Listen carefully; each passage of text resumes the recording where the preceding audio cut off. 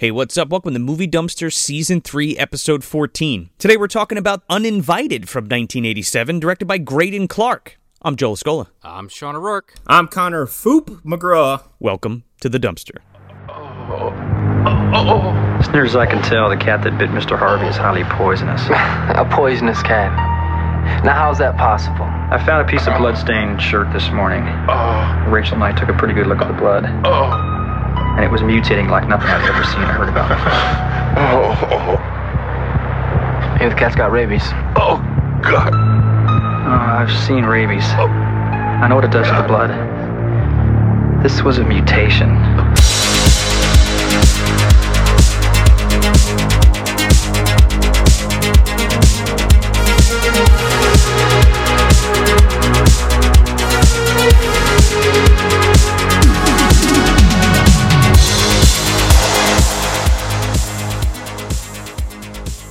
Biggest laugh in the whole fucking movie is Clu Gulager. Hands fucking down. That guy is a wizard in this movie. He's on screen for 10 minutes total? Something like that. Clu Gulager is he's a fucking treasure, that guy, man. Whoop. I have a great story about him. I guess I'm just going to open it up with that. Fuck it, right? Yeah. So I was able to obtain, now this is, okay, let me preface this with the fact that, Uninvited is one of my favorite movies, top 20, I would say it's in there. Okay. Of all time.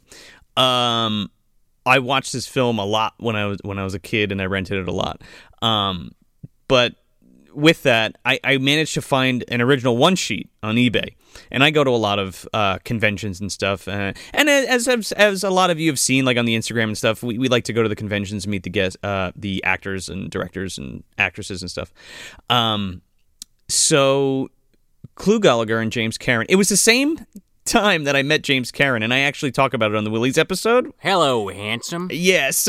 So right after I went to James Karen, Clu Gulager was right next to him because they were doing the Return of the Living Dead thing. They were right next to each other. So I go up to Clu, and I have my Uninvited poster. I have never seen another one available anywhere, so it's pretty rare, I would assume, and I'm very particular about my collectibles. So I meet Clu. Clu is one of the most genuine dudes I've ever met. He's just he's super nice. He's funny as hell. He's very much like that guy, just hey, how you doing, fucker, or whatever, So I put down the poster in front of him for him to sign it, and he's got this can of fucking Diet Coke or Pepsi, right next to him, right next to where he keeps his markers and shit, right? He's pulling the poster, and it's slightly creasing and shit, and he almost knocks the fucking can over 3 or 4 times onto this, and my fucking heart keeps skipping beats I'm twitching every time he's fucking moving it, and I don't want to be rude and be hey, could you not fucking do that, or you know what I mean? Yeah. So nerve-wracking. Oh, dude, it was crazy. So he picks up a marker and he goes to sign his name, and I'll post it on the Instagram, but he goes to sign his name and he fucks it up and then decides to use a different color. So there's just half an autograph scribble, and then he goes and he uses a different marker and he signs his name, and then draws a huge line up to the cat's face and puts a circle around it and put, "This pussy killed me." Or this is the first pussy that killed me, or what have you. I'll post it on Instagram. I got to pull it out. It's in a tube downstairs. Funny as hell. It was just it was both equal parts amazing and nerve-wracking at the same time.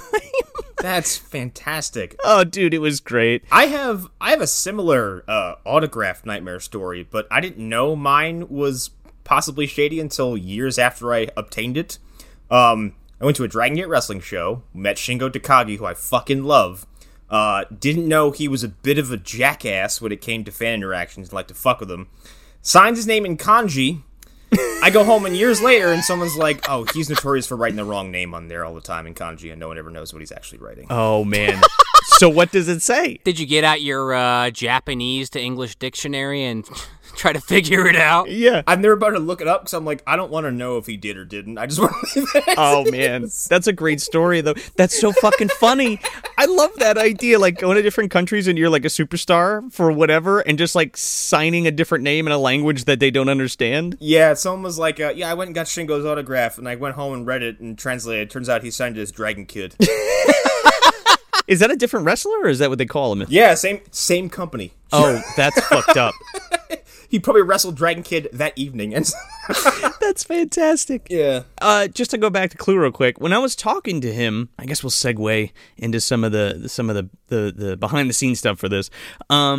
His wife had passed away, and he was with someone else. I guess his girlfriend or his current wife, and she had mentioned, and he had mentioned that his son had done the effects for this film. Really? Yeah, but so I go to look it up, and none of the names match up, and like I'm like, oh, maybe there's a different last name or what have you. I couldn't figure it out, and he's not credited on the actual movie itself, so I don't know. Maybe he was thinking of a different movie. Maybe he was just uncredited altogether. I don't know, but you could probably find out tomorrow. Yeah, well, yeah, because we're talking to Graydon Clark. We're doing an interview with him. Oh, shit. Yes. So I hope you guys are ready for that, because that's going to be fun. And that's going to be dropping on the following Monday that this drops. I believe the 29th? Yeah. I don't know. You know what you should do? You should go to that Instagram and check in that MD guide. That's what you should do. Exactly. Spells it all out there for you. It spells it all out. The actual people who are credited as the effects on this, we got Mike Spatola and Alan Apone and Jim and Debbie Bolden. Now, Mike and Alan are credited as like special makeup effects, so I'm assuming that's all like the bladder effects and like kind of gore effects in this. I was stunned when I looked up the shows they've worked on. It's like insane. Spatola has worked on House 19, the one from 1985 that we reviewed. Yeah. Oh, wow. Also, P.S. You should go check that out. We did House and House 2, Slashers Quarantine Up. Yes. With the Slashers podcast. You should go listen to those two, House 1 and 2. He did Leviathan, Tremors, Beastmaster 2, Terminator 2, Stargate. I was like, holy shit. Whoa. That's like amazing. And then Alan, this is gonna fucking rock it. You ready?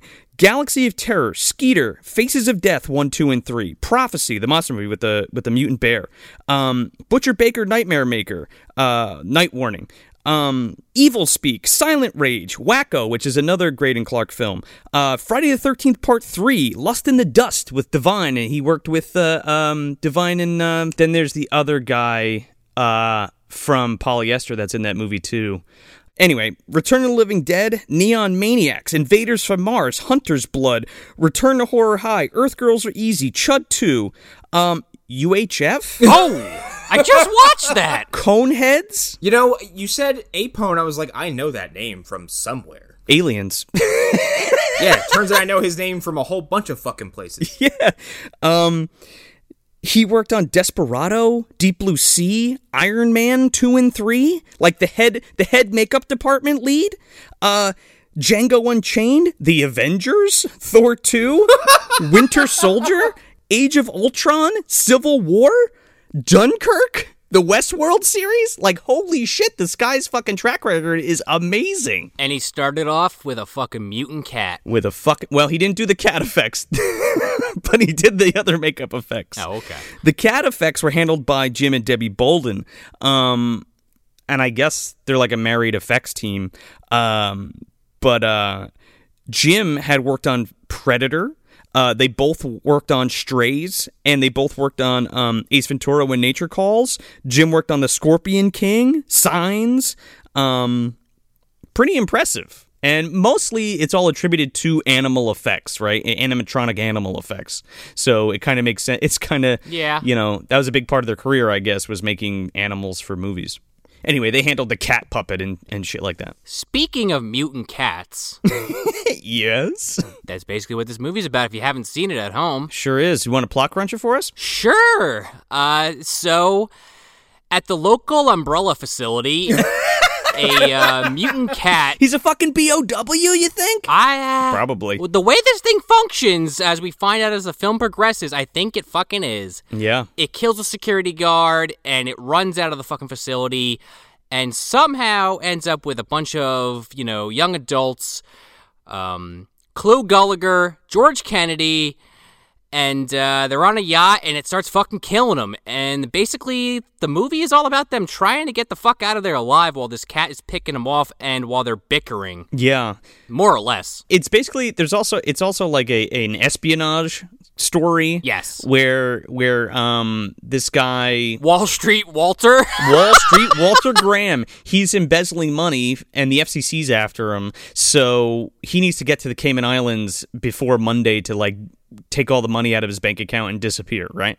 So he finds these two hot young girls to fuck, but insists to George Kennedy that it's for cover, and then they bring along some other teenage kids that they find, and then they end up going on this yacht and happen to bring a killer cat aboard, and then hijinks ensue. Yes. And by the way, since we just kind of glossed over it, George motherfucking Kennedy is in this movie, folks. I thought we were going to get to him, but yeah, that motherfucker's in this movie. George, I'm not here for anybody's shit, Kennedy. At the grumpiest I've ever seen him. He's constantly like, come on, we're not doing this. Yeah. I think the best part about Graydon Clark's one of the best parts about Graydon Clark's films is that he always has really great actors, and not that they're washed up by this point, but they used to be big Hollywood actors, and now they're kind of just working actors. You know what I mean? Yeah. The guy's worked with Jack Palance. Yeah. And George Kennedy, and all of these great classic actors that are just so fucking great, and he puts them in a Killer Cat movie, but they do an amazing job. You know what I mean? And he's worked with Jodan Baker on multiple occasions. Yes. Yeah, Jodan Baker, yeah. Joysticks, and what was the one you like so much? Final fucking Justice. Final Justice. Yeah, Final Justice with Rossano Brazzi, a.k.a. fucking Prune from The Christmas That Almost Wasn't. I think I identified him, by the way, because in the beginning of the movie, someone named Donnie is shot by Jodan Baker, and I think that's actually what sets the plot along. But oh, there you go. But in my head now, in the MDU, he's shot, falls in the river, wakes up, and he's like, I am Prune. I never got that sailboat, god damn it. Holy shit, dude. The fucking Graydon Clark and the MDU are coming together. Graydon Clark Universe is merging with the MDU. I could see it. I think it's going to happen in this episode. They overlap, man. We're going into the fucking Bermuda Triangle here, so let's see. So, this movie opens, like I kind of alluded to, at this umbrella-ass fucking facility. Oh, boy. All right. Wait, real quick, before we get into it, there's two cuts of this film. Really? Oh, of course there is. There's a U.S. cut and an international version, and I will be your international guide on this trip. Your captain, if you will, of this ship, to let you guys know what's changed. And the big one here is, in the international cut, this whole opening sequence is cut down to 2 scenes. Really? Yeah. Because I really like how this is edited, because it's it'll show a scene, and then it'll show some credits with a black screen and just yellow text, and then it'll cut to a next scene. Something will happen, and they kind of repeat this back and forth for a couple minutes until the plot starts going. Yeah, there's none of the exposition from the U.S. cut is in the international cut in the beginning, and it's got a totally different music score. Huh. Which is strange. Is it better or worse in your opinion? The music. No, I like the score of the US cut for sure. Okay. But yeah, so we go into this fucking facility and we're introduced to Dr. Gray. Graydon Clark himself. Dr. Graydon Clark, I guess they might as well have called him. And they're so right away, the first shot of this movie is cat x-rays. And I'm like, finally. One of them goes it's probably a teratoma. We have to cut this cat open right now. I'm like, okay, let's see how this goes. Can you explain to us and the audience what that is? A teratoma is a tumor that you can find inside the body it's a tumor or growth that can be made of either hair, which is fucking gross and horrifying when you find one. Oh, weird. Muscle or bone. So usually if something ends in oma, it's a tumor or a mass. Okay. Oh, okay. Could it also be classified as a mutant cat hiding in a body? Yeah, I love the idea of 2 veterinary doctors, in lab coats with charts, looking at a fucking board and going yes, we must cut this cat open. Yes, come here, look at this. When in reality, I would see 2 vets look at this and go, you see this shit? It's fucking wild.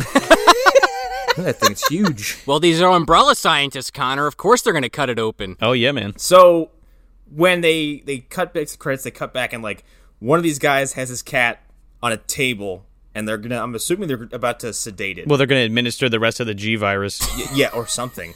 Looks like they're trying to induce it. I'm like, okay, first of all, your surgical site is a fucking disaster. It's just like a metal table with no gloves or anything. Yeah, that surgical pack is open and has a syringe full of crap that you just grab with your bare hands, so it's no longer sterile. He's got like a Dr. Giggles doctor bag. Yeah, and then he grabs the syringe. This cat is like 9 pounds, first of all. So to like put this cat under, you need like 2 cc's of something. And he grabs this like 90 ml syringe and just draws it back. I'm like, the fuck you doing with that? You gonna put a lion to sleep? I mean, when you find out what this thing actually is, he probably needed that much. He probably did. Do they even know what it is? Not yet. Which probably scares me more, because they're like, we gotta do surgery. Let's put it under. I'll use 90 cc's of fucking of midazolam. They don't know what the fuck is wrong with this cat, but they also, like, when it runs off, they're like, oh, code red, get the radiation suits. Yeah. I'm like, Yeah. what the fuck? Now, here's how I could have saved all the lives in the next 5 minutes. Scruff the cat. Just hold it. Just hold it down. Restrain it with a little bit of gusto. This guy's like, meh. The cat moves and he just lets go, and this cat jumps off the fucking table and runs down the hallway. I'm like, I've lived this situation too many times to know everything you just did wrong. Here's an idea, Doc. Close the fucking door before you fucking do this. Close the door. Yeah, how about that? It'd be hilarious if like he closed the door, but there was still like a doggy door that it fucking ran through. Someone's like, why do we even have that? Like, Well, it's a veterinary hospital, question mark. we're an animal facility. What do you want from me? I don't know. It's like some half-ass fucking Splice O' Life from Gremlins 2. Yeah. Yeah, right? Christopher Lee's like down the hall working on a fucking monkey or something. Those tomatoes that are bounce. Well, yeah. Cybo Man's down the fucking hall if it's Umbrella headquarters, obviously. Oh, that's right. Shockma's in one of those rooms. They walk by it. Albert Wesker's reading a fucking newspaper, sees the cat run by, lowers it, picks it back up. Job's reading the entire history of the world in about 12 minutes. So Hunk and his crew fucking run down the stairs with like with like a trank gun. It looks like the radiation suits from like the Crazies. Why do they have to look like ghosts? What is up with that? I don't know. I'm into it. So in the international cut, it's like that establishing shot of the building, and then it's just this scene where like these 3 dudes in radiation suits are there, and the fucking siren's going off, and they run down the stairs and they find the cat. And this one guy shoots it with a trank dart, and it like lays down, and then we get the first glimpse of this wonderful fucking cat puppet pushing itself out of the regular cat's mouth. Yes. I love when the xenomorph-esque reveal of this thing where it pops out of the mouth.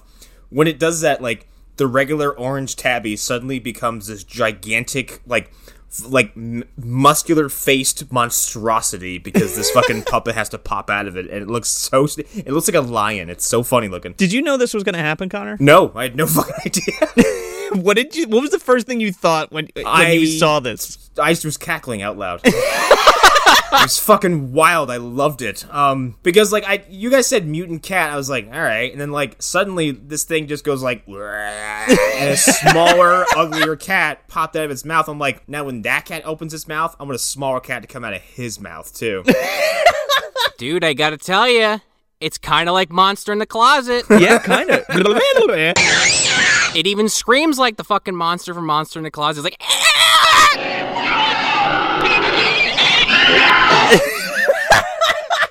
Okay, so, all right, before we talking about... Wait, okay, hold on.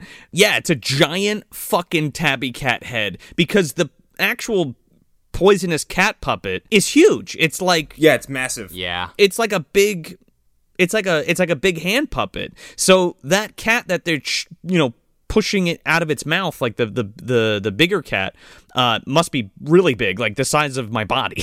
You know what I mean? Sure. Yeah, and I think just when you're recreating something like that as a puppet, one, because you're never focusing on it, it's just there as it's there as a setting for the extra puppet to come out of. But because they blew this fucking cat's features up so much to for this to work, it looks like a different beast altogether. I'm like, Oh yeah. Yeah. when they first show its face, I'm like, oh, and then it opened up and a second cat came out. I'm like, oh, that's the danger. This thing shrinks and gets as large as a fucking dog at some points. Yeah. It kind of looks like sometimes it looks like Salacious Crumb. Kind of, yeah. It kind of does. Other times it looks like a gremlin or a hobgoblin. Yeah. And other times it looks like a slimy tabby cat. Well, you know, when it's basically just like you said, Connor. It's almost like it's the shape of the cat, but it's coming out of its body, and it almost looks like tumor-esque, and It looks like a hairball with a face. it's fucking vile looking. It is, yeah, it is kind of like, it looks hairball-ish. Like, it does look like this collection of just, like, shit, like hair, muscle, and bone, and whatever the hell. I love it because it's like this gross thing, but it has like scraggly hair on it. You could see its fucking rib cage and shit. I love it. And to that point, if you x-rayed it, you'd probably see all those features, so I don't know why those doctors are like, what is that? Well, right. Because it can shrink. It's the incredible shrinking mutant cat. Did this thing swallow a fucking owl pellet? What's going on in there?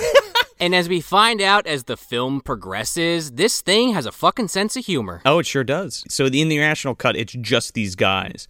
They shoot the thing, the cat comes out, kills them, blood all over the fucking walls, and then it just fucking cuts to the Florida, Miami, wherever the fuck they are, Miami, whatever.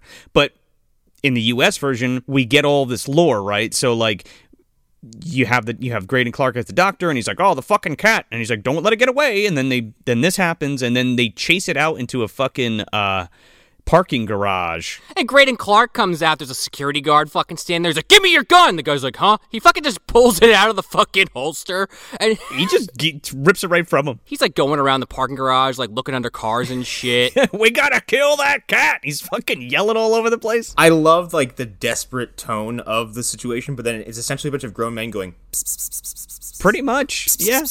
here, kitty, kitty, kitty, kitty, here, kitty, kitty.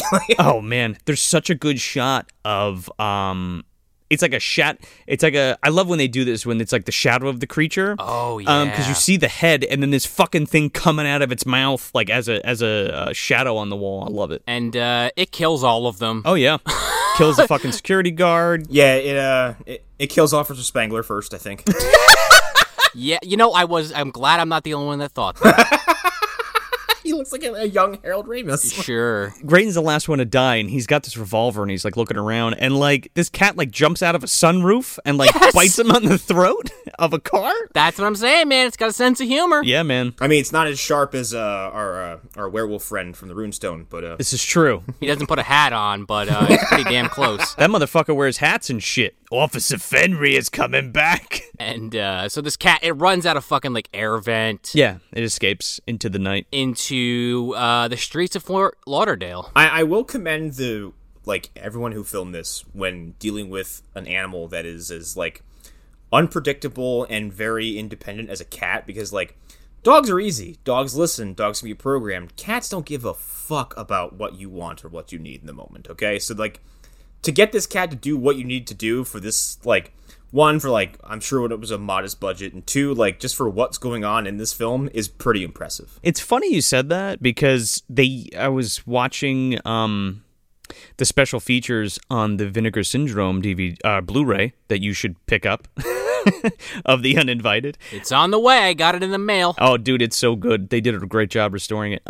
But yeah, I watched an interview with the cinematographer, and he said there was like 7 different cats. That doesn't surprise me at all. And again, he said the same thing. Like, it's not like a dog or a horse or something. Like, they're super. I mean, obviously, if you have a cat, they're super temperamental and they do whatever the fuck they want to do. Yeah. You know what I mean? So, like, it was hard to get it to go on cue and shit and get the shots and stuff. But to your point, And any scene where, especially coming up when I think it was a character Suzanne was her name. Suzanne. Suzanne is like, "Oh, kitty," and she's like, "I'm gonna take the kitty." The cat's like, "Let go of me." Like, Put me down. this cat does not want to be held by a single soul in this movie, and every time someone's holding it, my eyes are on this animal. I'm like, it just wants to go away. It just wants to get away, and it's trying so hard. There's a lot of insert shots too of this cat just lounging. Yeah. Speaking of Suzanne and Bobby, we're introduced to Suzanne and Bobby. Suzanne's played by Sherry Shattuck, and Bobby's played by Claire Carey. I love the alliteration of both of their names, by the way.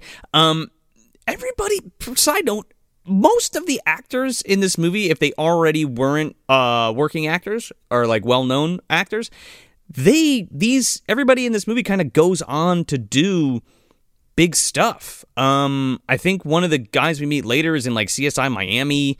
Whoa! They had pretty lucrative careers for themselves, so it's always kind of humbling to see the first appearance of these people. You know what I mean, of these actors. Hey, I mean, you listed off even the special effects people had pretty fucking good careers after the fact, so I see it. It's crazy. And again, like Graydon's known. I mean, he's like the low budget king, dude.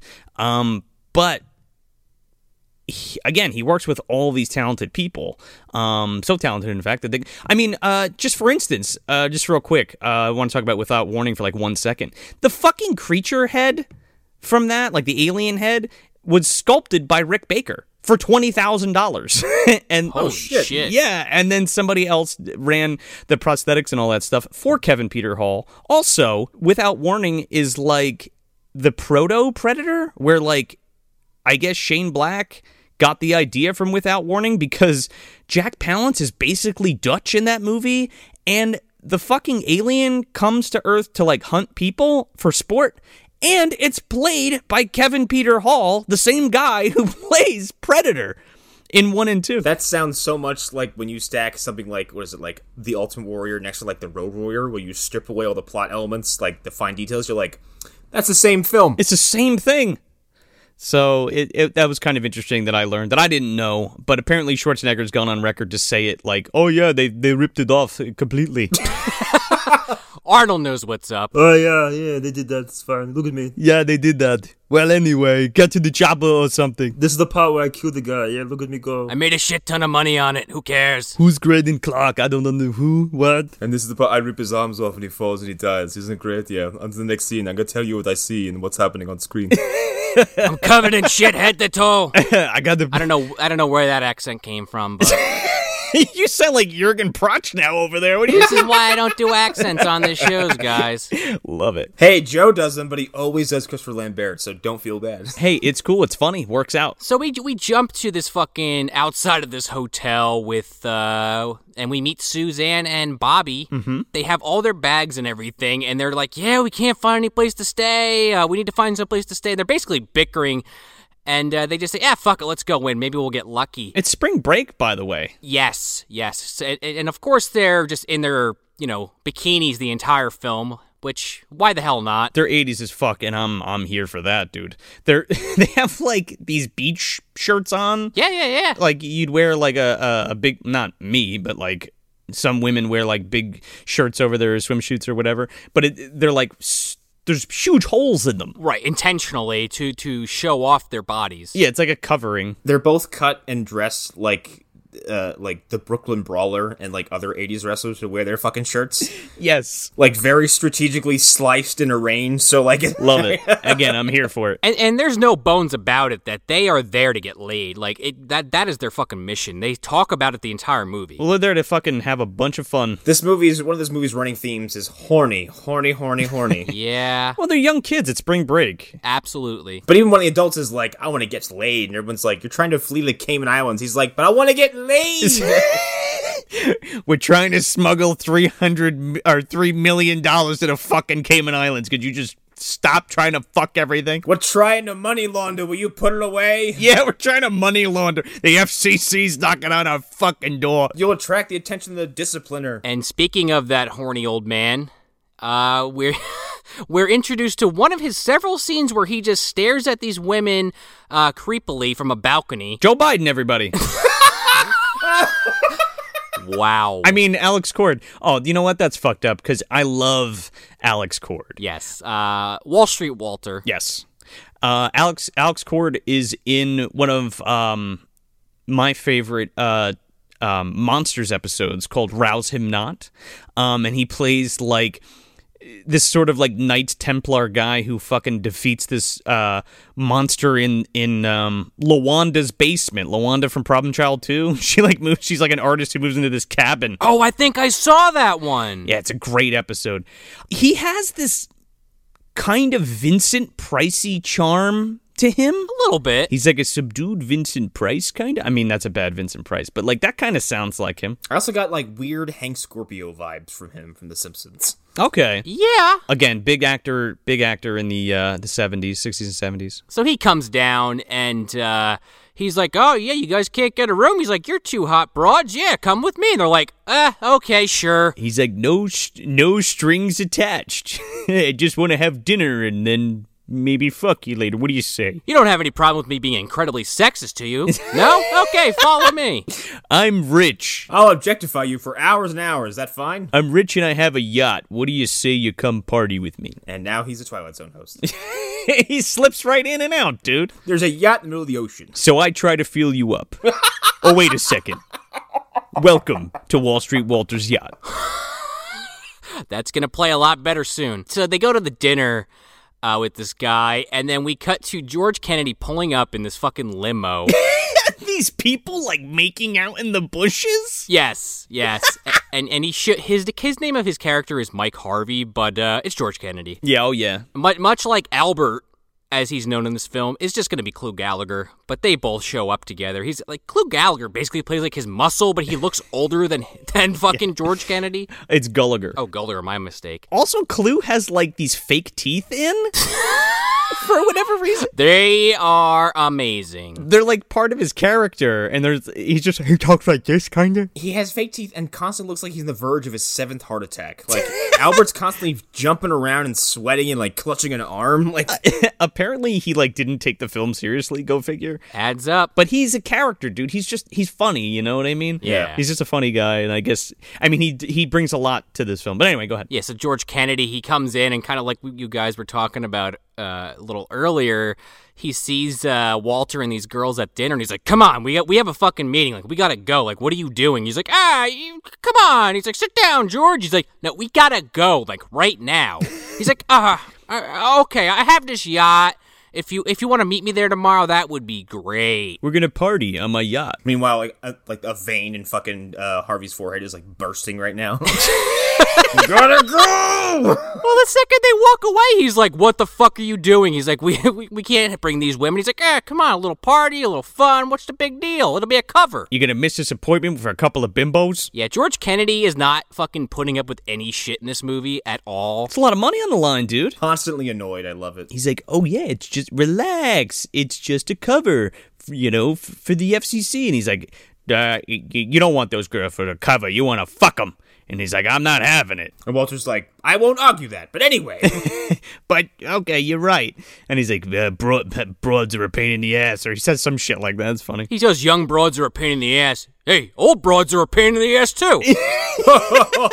Women. So then we cut to this fucking yacht. And there's this guy, Daryl. I haven't seen this movie in a while, and I forgot how important this guy was. I was like, oh, yeah, I forgot about this guy. I wonder why I don't remember this. And then he is out of the film in like 5 minutes. His name's Daryl Perkins, and he's like, I guess his lawyer? Or something. Oh, this fucking dude. Yeah, guy obviously being set up to be murdered. Yeah, he's like, the FCC's gonna put me in jail. I'm not like you guys. I'm fucking broke. My fucking family's gonna be killed, and I'm gonna be put in jail. And they're just like, well, there's $1 million on the line here if you can do it for us. He's like, I don't know. I don't want to do anything illegal. Can I just leave? I don't want to rock the boat. Yeah, literally. He's like, George Kennedy's like, are we the first ones you talk to or what? And he's like, I'm not going to say anything to anybody. You trust me, right? And Walter's like, yeah, sure, we trust you. Why don't we fire up the hot tub real quick? I want to have a talk. Let's go for a walk on my yacht that has very few places to walk to. Let's just step outside about 20 feet. It's right there. Right, no, further, right there. I love, like, how Walter has all this panache, like, well, here's a story about blah, blah, blah. And then George Kennedy's like, you're not going to fucking blackmail us because we're going to kill you. Yeah, I also love the way this is framed and staged because, like, they show the hot tub and they pan up and Walter's sitting there, one with his pants rolled up. It's the funniest fucking thing. Like he's going to put his feet in, get his feet wet. But he still has his shoes on. It's funny looking. And then, like, Albert and Harvey are, flanking him his left and right. And, like, obviously standing like henchmen. And then when they cut over to Derek, He's just off in his own space in like this black void, and like you're literally being filmed as if you're about to be murdered. Oh, yeah. He would have had a better chance of surviving if he just dove over the side of the fucking boat. I know. Question, why George Kennedy pulls a gun on this guy? Yes. Yeah. And instead of just shooting this guy in the head and him like and throwing him overboard, they decide to push him into the hot tub, and Clu Gulager drowns him in the hot tub. Drowns him with so much effort, like he's clearly fucking blowing gas like halfway through it. And like Harvey's just got a gun like trained on the pool. Like, I mean, I guess I'll shoot him if I need to. If I have to. If I have to, I just don't want to fucking be here. The best part is this guy stops moving, and Clu's fucking all out of breath, and they're like, "Yeah, Albert, you okay?" He's like, "Oh," he's like, "Yeah, it's just I'm really tired after that." They're like, "Okay, you want to go inside?" He's fucking shook, dude. And Walter's just like, "Great, so why don't you clean it up and then get everything for the party, would you please? Thanks." Now, he says the party is in like an hour, and then they cut to the next scene, and it's broad daylight. Because it's the next fucking day. I know. Like, what the fuck? Maybe he had a party that night too, who knows? Well, I think he did. It's implied he did, because later on we'll get to the scene later, but when they go on the boat, there's all that food that's fucking just piled up on the table that's like clearly half eaten. Oh, okay. Okay, so this is where one of those weird cuts happens again. So in the international version, we actually go and we meet Corey, Lance, and Martin at this like pizza shop, and they're like having pizza, and it's like, "Yeah, dude, we're on spring break, bruh." And like Lance like drinks a fucking pitcher of beer and shit, and they're like macking it to these chicks, but they're just like gross, like the guys. That whole scene is like excised from the U.S. version. Really? Yeah, and replaced with this scene. Yeah, which, by the way, like, when, what's his face? Bearded guy. Was it, Martin. Well, Martin, but they call him Hedgeworth the entire movie. Yeah, when Martin appears, I was like, where did he come from, and who is he affiliated with? Because, when you introduce this trio, you just meet two of them sitting on chairs, just going like, yuck, yuck, yuck, yuck, yuck. Yeah. So there's a whole nother scene with the exposition with them and like introducing their characters before they even get anywhere close to this place. Yeah, didn't see that. No, but instead it's in the U.S. version. It's replaced with this gas station attendant giving the cat, the titular uninvited cat, some milk. This shit is so funny because I didn't really know. Like, I thought it was gonna be like an insert of like, oh, the cat's making its way to the fucking like to the characters who are central to the plot. And then suddenly, I'm hit with a subplot where a robber assaults a gas station attendant and steals the keys to the cigarette machine and runs off with some change. This scene is infamous, dude. This is the big scene. He goes, "You got change for the cigarette machine?" He goes, "Oh yeah, here you go." And he fucking beats the shit out of this guy. Yeah. And he like steals his red truck, and apparently he has an accomplice. And they're driving away, and he's like, "Yeah, how much you get?" They're drinking Budweisers in the truck. He's like, "Oh, how much you get?" And he's like, "I got enough for." Yeah, with their fucking Crocodile Dundee hats. Yeah, I got enough for a 6-pack of Bud Dry and a hooker or whatever. Let's do it. They get passed by the people from Critters, like. Oh man. They tip the hat at him. Lars and fucking and Quigley fucking pass him in the Yep. in the Jeep. They give a polite nod, like, "Hey." I thought we agreed on Masterbrow. Fuck. Yeah. They nod at each other. The cat nods at the Kreitz. The Kreitz are on the back waving. Yeah. I was gonna say, this thing does look Critters-esque, especially in this scene. Yeah, kinda. Dude, yeah, because it's in the bed of the truck, and they're fucking driving down this road, and it just bursts through the back rear window and just bites the shit out of the guy's neck. They're insinuating that the cat was pissed off that this guy beat the guy who was giving him milk at the gas station? Yes! And, like, jumped on the car to get revenge? Hey, why not? Fuck him. And he totally does. This truck goes careening off this fucking, not even a cliff. What would you even call that? Like an embankment. Like, off the side of the road into a ravine, and the fucking car, like, flips twice. This car crashes 18 times. At least the sound does. Yeah. You picked that up, too. Just a side note, when I was a kid, like when the internet first came out, I used to be a huge fan of badmovies.org, and that's where I found out a lot of about movies like this. And I had never seen it, but the guy who ran the site used to upload clips, and this was the clip that he used on the page for the uninvited review. That site is how I discovered Ricky Ho, Evil Yep. Spawn, and a handful of others. And yeah, that was where I saw, I think, the clip in Ricky Ho where he punches the guy in the bathroom and he explodes. Yeah, he fucking... And the clip where I think it's Tarzan, I think is the name of the character, does that. It's the infamous clip where he smushes a man's head with his hands. yeah. That was in the Daily Show. Yeah, I had actually... his name is escaping me right now, who used to run that site. Anyway, I remember specifically... I followed that site since I was a kid, since like the 90s and into when I was in high school.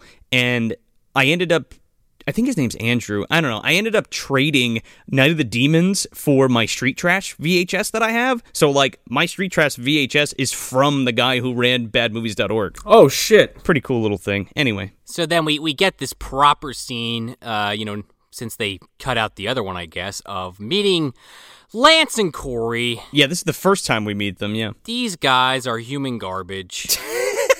Especially Corey. Like, Lance redeems himself a little bit later on, but Corey sucks the whole movie. I called them Pancake Face and Curly Haired Boy. Lance is like a dumb jock, and Corey's like, I want to be a rich scumbag, but I'm not quite there yet. Quite literally. Yeah. And to your point earlier, Joe, because the third guy does come in. His name is Martin, but it's Martin Hedgeworth. Yes, and they call him Hedgeworth. But those two girls, Suzanne and Bobby, also stroll, and they're at like a marina. Yeah. And Corey's like, yeah, we don't go to clubs or anything. This is just a place where you find chicks at a fucking marina. This is the place where you find sophisticated chicks, man. Chicks who like money. And then Lance goes, wait a minute, we don't have any money. No, he doesn't say that. He might as well have. Yeah, not tired fishermen who are exhausted from a day's catch, like women. Like It's a wharf. Tired fisherman? This guy is dressed like a fucking fisherman from the Blue Man Group. This ridiculous blue fucking what would you even call this? Fisherman's cap? Oh, dude, it's a fucking bucket hat. Yeah, bucket hat. He's fucking Gilligan on steroids. On that note, yeah, they come in and basically they tell these guys about, oh yeah, this fucking guy we met last night, he probably won't mind, but he's got this yacht he invited us to. Yeah, come along. Bobby goes, you want to come party with us on the yacht? We need somebody there just in case this guy tries anything. And then she like feels up Lance's leg. And he's like, oh, fuck, dude, we're going to get laid. And Corey goes, Walter Graham, like Wall Street Walter? He's like, oh, my God, I gotta meet this fucking guy. My hero. Oh, my God, I'm suddenly erect. Yeah, and it's like, whoa, dude. Is that a banana in your pocket? Or you just happy to hear about Wall Street Walter? It's my cucumber from Spivey. These two women come up and just basically are like, hey, look, free sex. And he's like, not really. Wait a minute, hold on. What? Who's there? Whose boat? You mean I get to meet my 60-year-old idol who's just a multimillionaire that was on the cover of Forbes, so that makes him automatically a good guy? I love Donald Trump. It might as well be, right? Yeah. He's a real straight shooter. Okay, I'll stop. Like, you're having, like, a conversation with women your age, and, like, it's spring break, and you're gonna party, and you're worried about this old fuck in his yacht. Like, fuck that guy. They have started to approach, I believe, the yacht, and they hear meowing. Oh, yeah, on their skiff, the fucking slam dunk. This is they cut real quick here, and this is the scene that we were talking about before, where George and Walter are going onto the boat, and he's like, what the fuck, man, you're late. And he's like, where's my girls? And he's like, fucking pains in the ass or whatever. I told them you died. Well, and here's the thing, before they get on the slam dunk, I love that thing.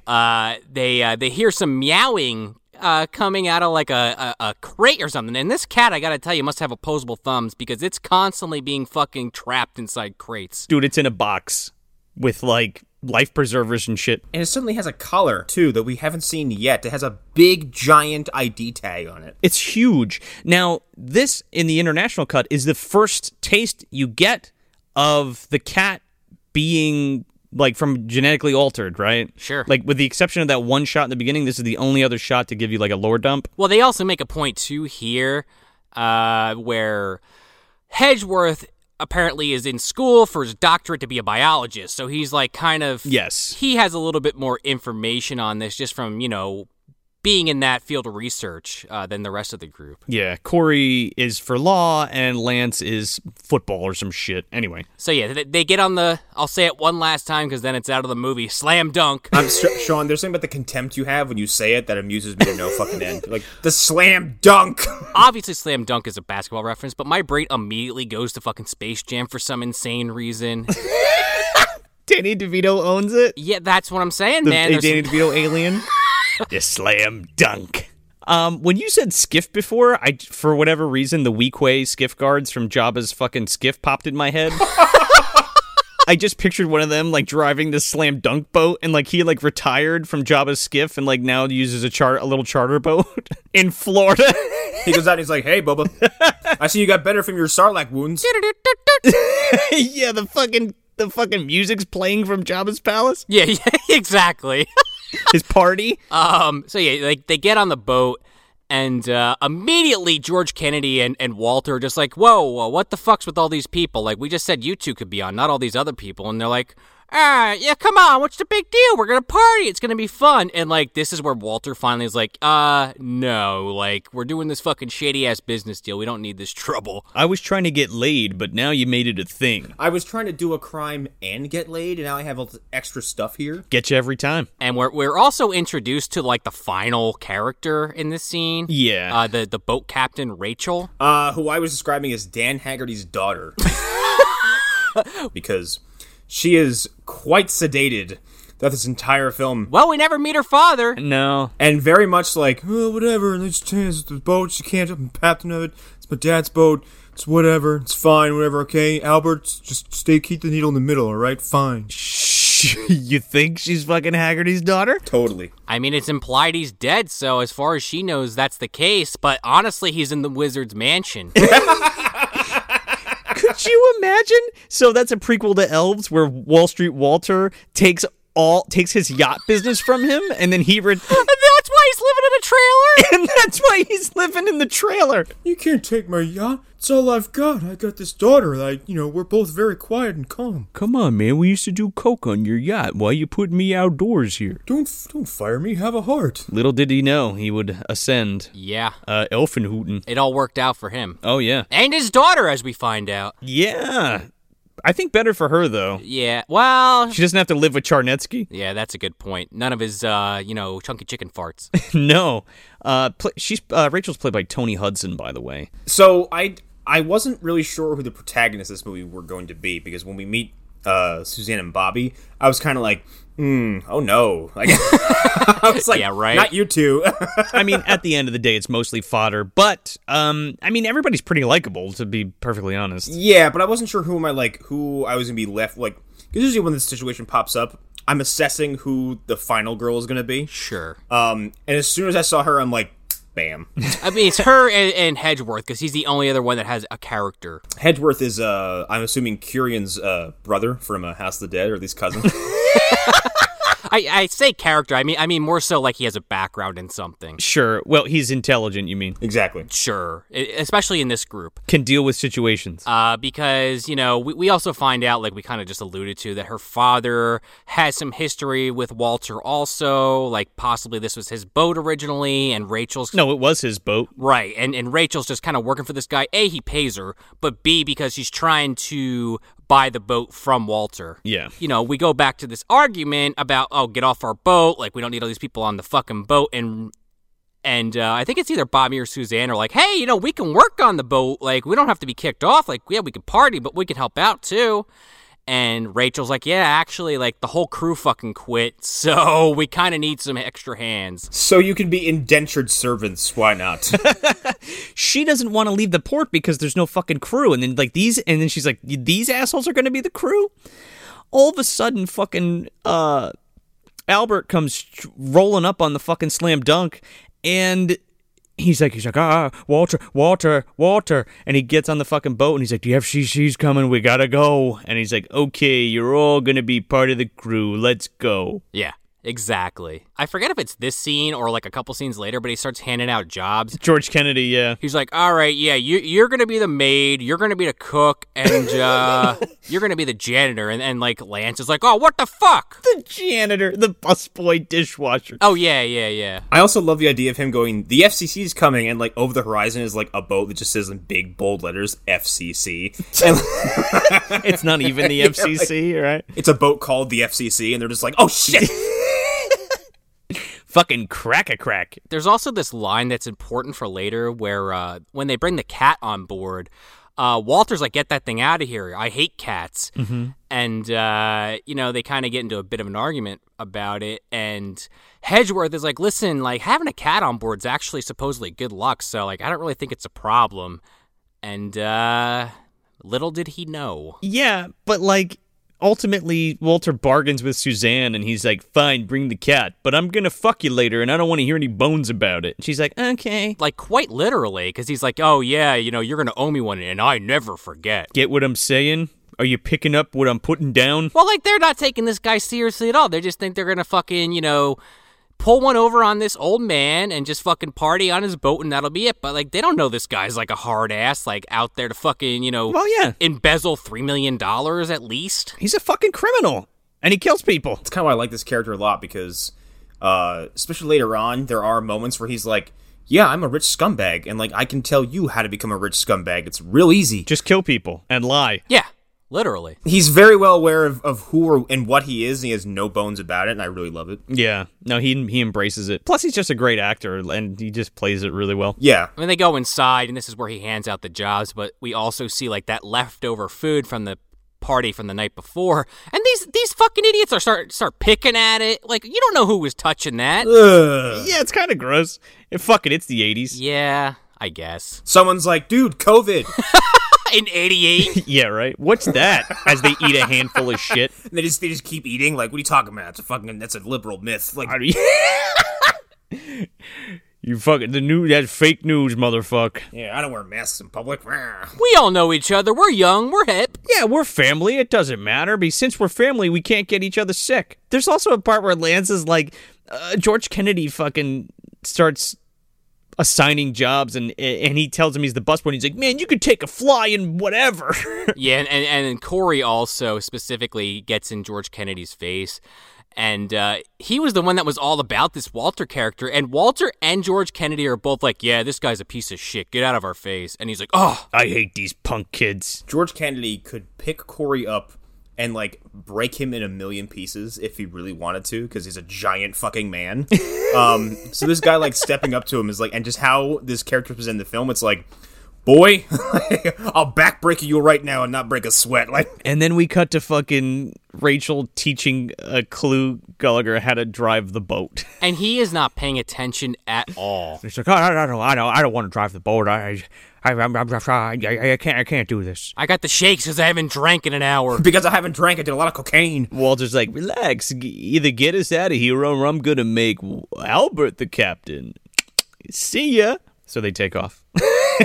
they leave the fucking marina. And we also find out that they basically, like, the plan is, they're leaving on Friday, get to the Cayman Islands by Monday, and, like we kind of talked about earlier, get the money out of the bank, and then they're going to have more money than they know what to do with. So, like, the fact that they have $3 million in these briefcases that George Kennedy has put in the safe on the yacht is already a lot, but I guess they have way more waiting for them? Apparently it's like chump change to them. It's just kind of their way to, like, I mean, it's still $3 million anyway you cut it. It's their fuck you money? It's kind of their fuck you money. I'm pretty sure it's their fuck you money. It's a lot of work to go through for your fuck you money. No, I think it's to whenever they get to the Cayman Islands, if they need to pay somebody off to get access to the bank or whatever. Sure. And as she's like teaching Clu how to drive the boat, there's like a scene in the engine room where something scares the cat, and it like the mutant cat comes out of it and fucking like beats the shit out of one of the parts in the engine room? Yeah, because she's showing him how to drive the boat, and he's like, oh, yeah, you just hit this, this, and this. She's like, oh, wait, don't do that. And he's like hitting levers and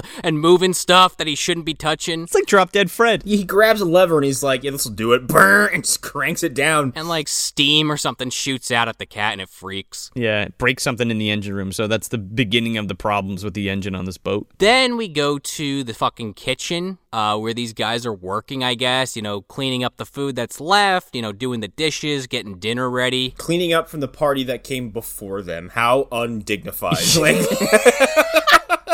That's exactly what's happening. And Hedgeworth is the only one that's like, it's not that bad. Like, who gives a shit? This is, like, once we're done with this, we can kind of hang out. Yeah, I feel like Errol Flynn. He totally says that. Yeah. And, of course, Suzanne and Bobby come in. And they just are like, yeah, it's really hot in this kitchen, isn't it, boys? They're like, oh, yeah, it is. And they're like, yeah, it's so hot. It's so hot that I gotta take my shirt off. Yeah, exactly. They start unbuttoning their shirts.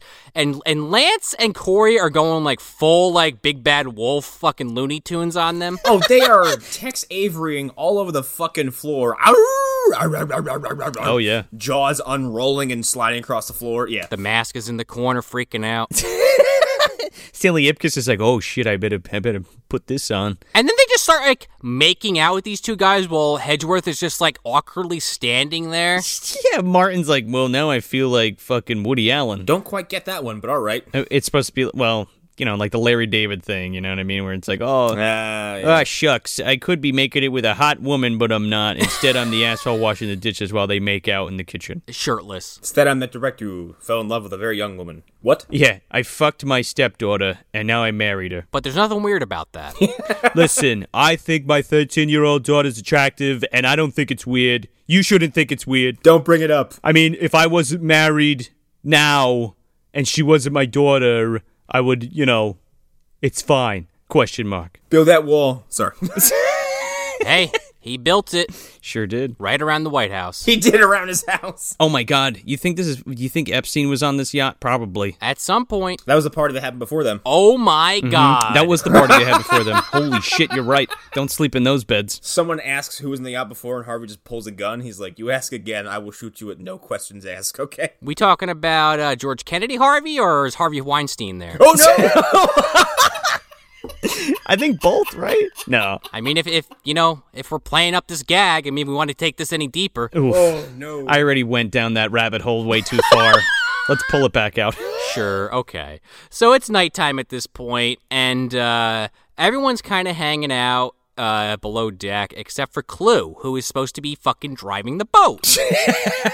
But this motherfucker, like, stops to reach into, like, the refrigerator behind him to pull out a bottle of wine and is just fucking chugging this. Oh, man. When he starts fucking drinking, everything goes to shit, and it's hilarious. I was clapping my hands like a fucking seal the whole time. Like, he's just being ridiculous. And at some point, he's just swigging this fucking bottle away.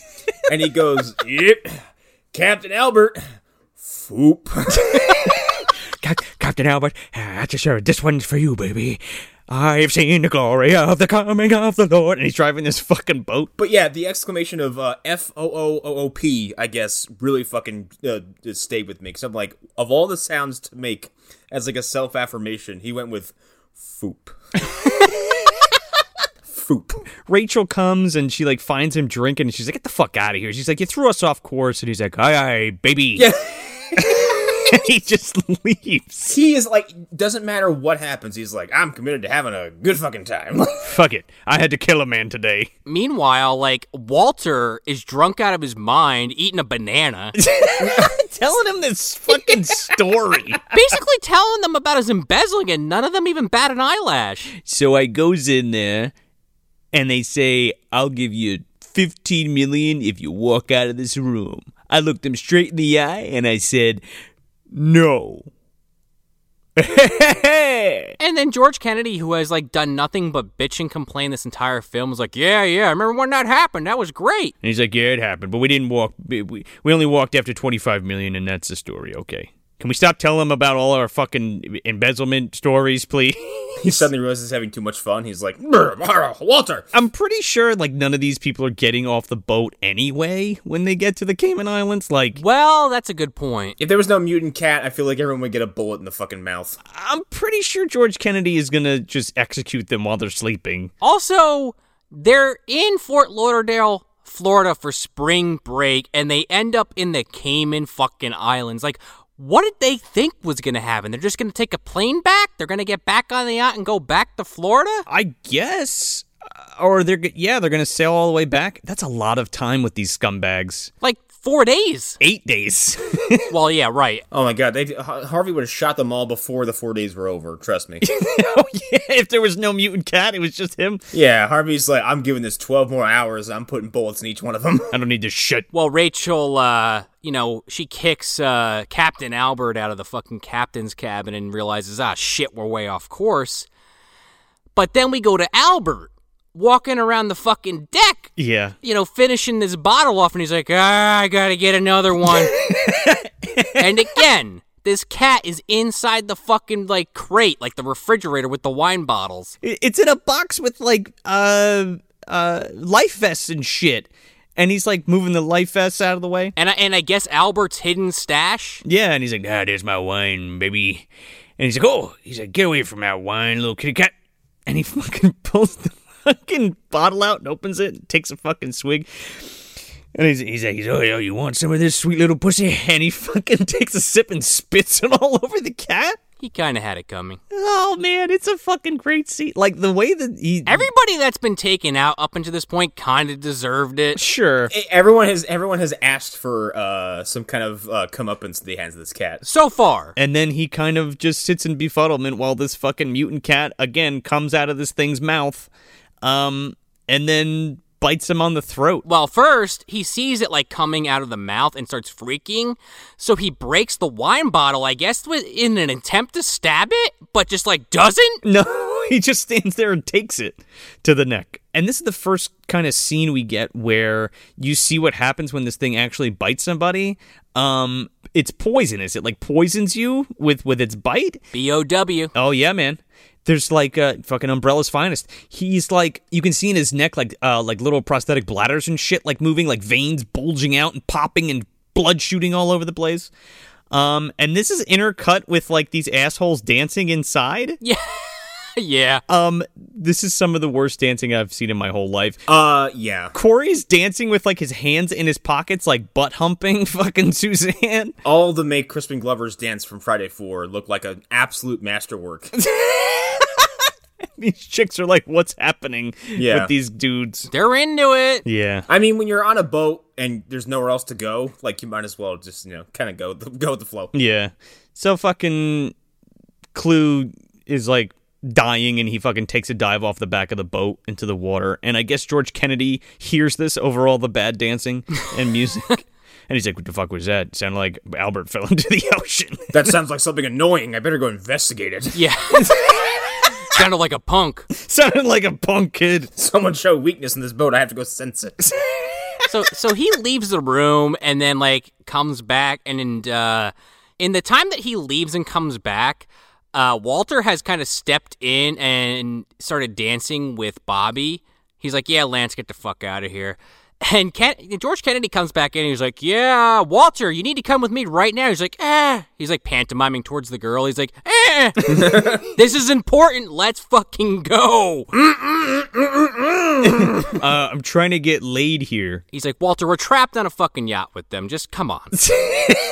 They're not going anywhere. Yeah, they're not going anywhere. That's an ugly thing, too, because, as soon as he has his way with them... Oh, my God. Then you just kind of have to sit there for another 3 days? Yeah. We're going to get to that in a little bit. Yeah.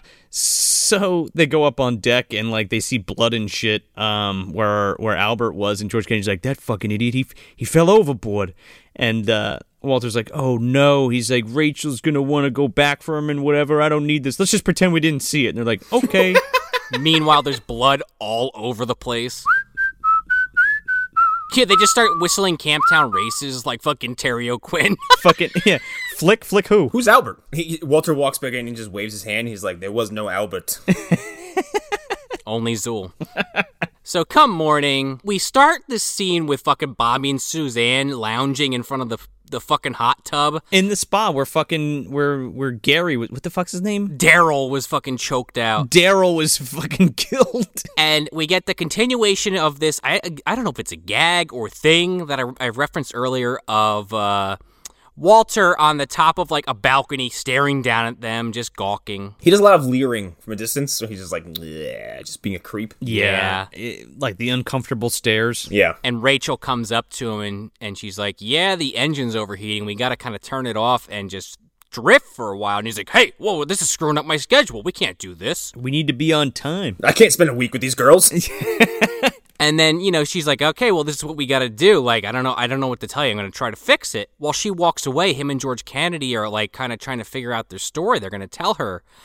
And she comes back in. She's like, shit, I think Albert fell off the side of the boat. I found all this blood. And they're like, oh my God, are you serious? Wow. Huh. That's a shame. I liked him. No, that would never happen. No. And she's like, we got to go back. And George Kennedy's like, no, because he couldn't swim. And she's like, is that true? And he's like, oh, yep, sure is. He's dead. He's gone. He's shark bait now. Wherever he lies, there shall he be buried. Move on! You want this boat or not? Get out of here. Yeah, he goes into his briefcase, Walter, and he breaks out like a contract, and he's like, yeah, look it over. She's like, wow, this is the deed to the boat. Like, you're just going to give it to me? He's like, well, just, if we don't have to turn around, I don't see why not. Get me to the Cayman Islands. And she's like, I'm not going to sacrifice somebody's life for a fucking boat. And he's like, well, and that's when George Kennedy says, yeah, he couldn't swim. He's probably shark bait. Also, like, if it was the night before, that motherfucker is gone. We are at open sea. Well, sure. You're not finding a fucking thing No, from that guy, okay? He is gone. There's also a quick scene real quick where, like, Martin is, like, examining where the blood is and, like, finds a piece of cloth with blood on it and decides to put it under a microscope for whatever reason because he just can't get enough biology, I guess. This is his Curian moment where he The blood, it lives forever. Except the tools he uses aren't totally covered in dust. Yeah, the tools he uses are contemporary given the time and not covered in dust. I don't know, dude. He uses a sextant that's covered in dust. Sure. Well, that's because it was in a case and she probably hasn't used it ever. Her Haggerty left that there. Hey, did you find my sextant that I got from that island of the dead? Or what? There's a compartment under the bottom. You turn in the knob, and I have a little stash in there I've been saving. You need the eagle medal to get to my stash. It's got a keyhole with a carving of a knight. Take it out of the statue on the top deck. In fact, it's actually the symbol from Elves, that thing that he fucking researches. Oh, it's the fucking charm that he's got on his neck, the Alfenhouten medallion? Yeah. The boat was designed by the same guy who designed the RPD police station, okay? It's very weird and complicated. This yacht used to be a museum. What? That doesn't explain all the secret passages. So Martin takes a sextant and a magnifying glass for whatever reason and, like, looks at this piece of cloth with blood on it and, like, reactivates the cells with some water. And he's like, look at this shit. And she's like, what am I looking at, Martin? And he's like, look, the blood cells. It's over thousands. There's thousands more in there than there should be. And if this is Albert's, that's weird. I think this is kind of a cool way for how this cat's poison works because they seem to be implying that once it bites you, your body starts producing red blood cells to the point where, like, you can't house as much plasma as is being produced, I guess, and you just start popping all over the place. That's fucking rad. And you're like, there's so much blood going through your heart, it's fucked up. Yeah.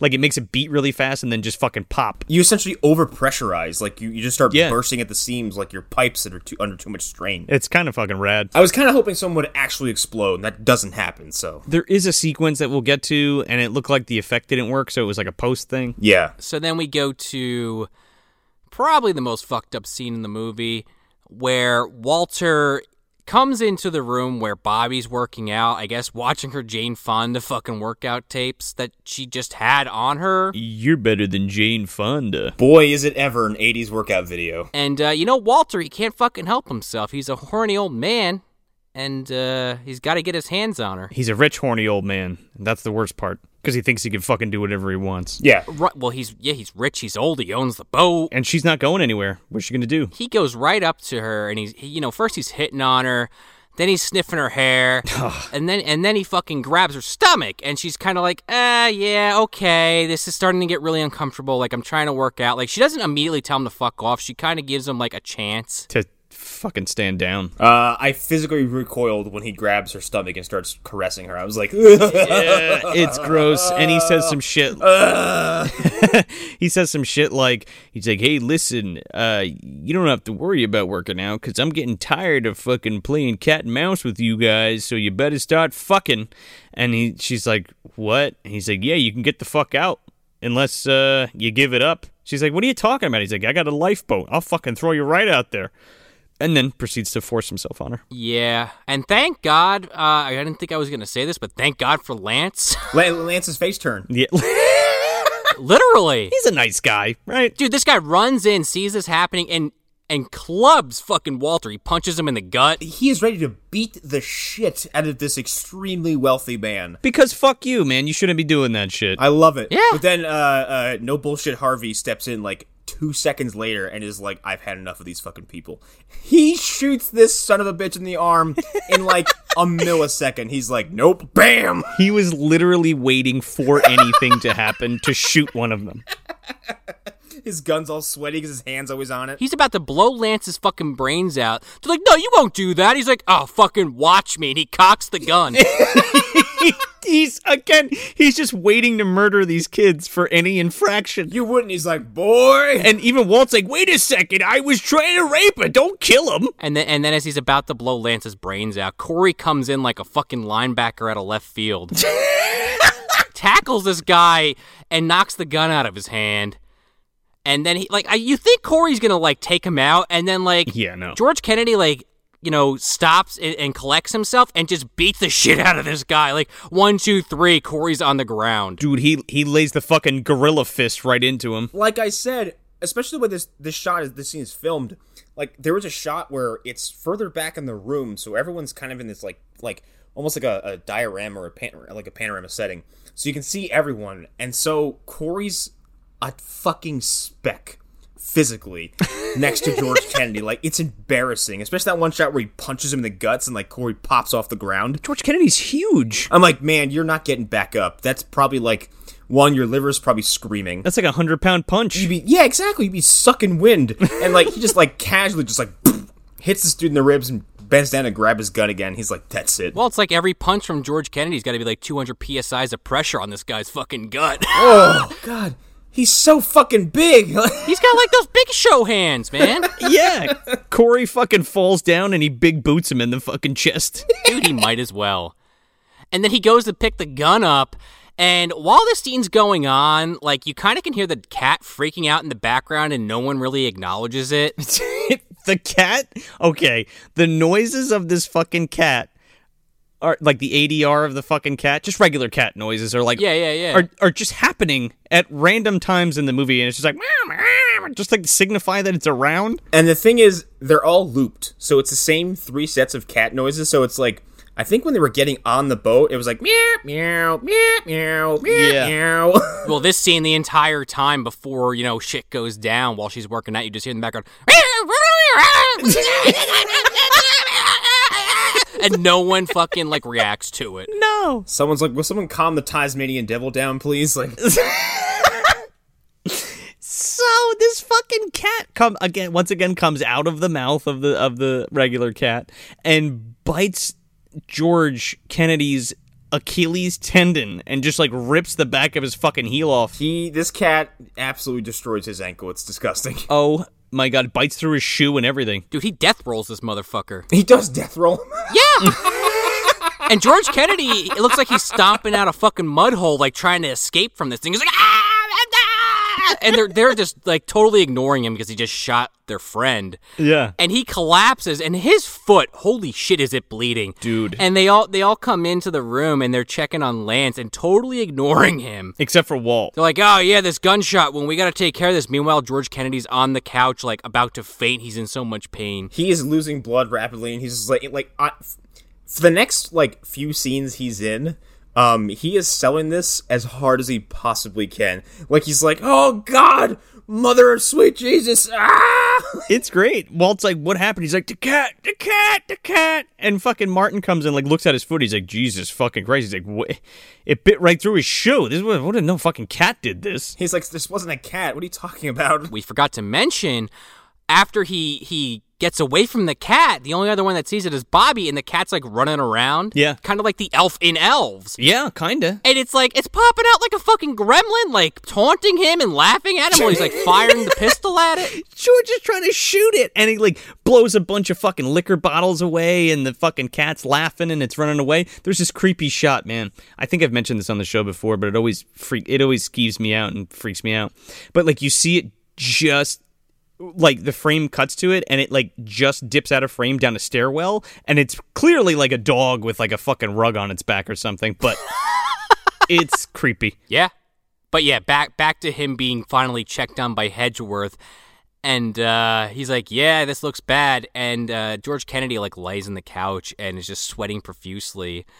And Hedgeworth is like, yeah, we analyzed the blood, and if this thing bit them, it's poisonous, and it's bad. Let's just put it that way. Yeah, he says like his heart's racing and shit.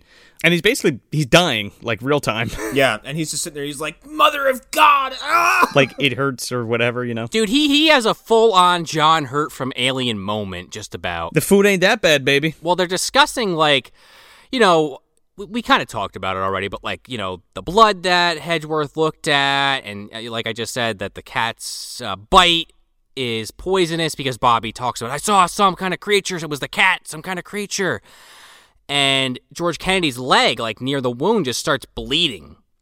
And then his chest, like, I make the John Hurt joke because it's like, literally, I was expecting an alien to pop out of his fucking chest. Oh, okay, yeah.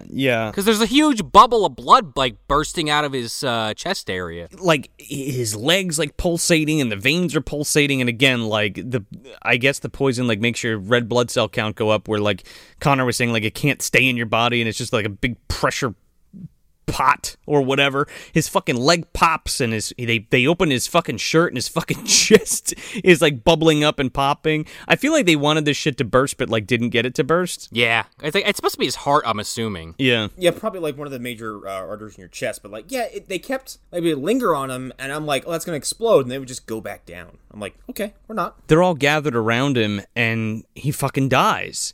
But there's this weird cut in the international version where like he dies, and then he, like, pops back up for, like, a jump scare, and then we cut to the outside of the boat. What? Yeah. That's weird. And, like, when they gathered around him, I'm like, that's gonna explode. They're in a splash zone. Yeah. Oh, yeah, exactly. They leaned in, like, he's just like, I'm like, oh, that was disappointing. Like, it should have popped, right? While this is all going down, Rachel and Suzanne run to the captain's cabin to call in, Mayday.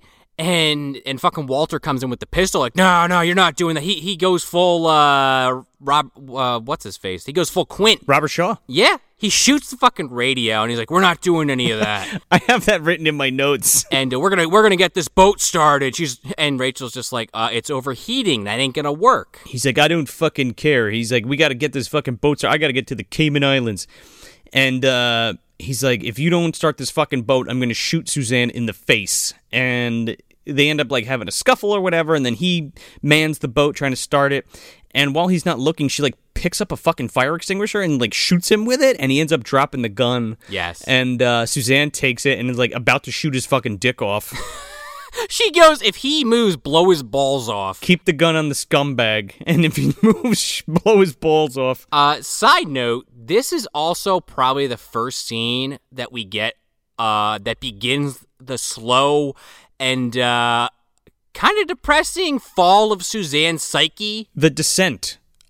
She immediately breaks in half and then just continues plummeting. Yeah, just keeps spiraling down that fucking hole, man. I kind of like it because, like, she's probably never had a gun pointed at her before.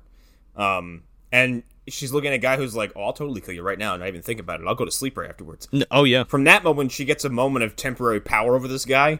So I can imagine, like, the adrenaline spike and then come down would probably just send you into some kind of weird state. Sure, I mean, she's in shock, I guess, but then, like... Oh, yeah. And just with the events that, like...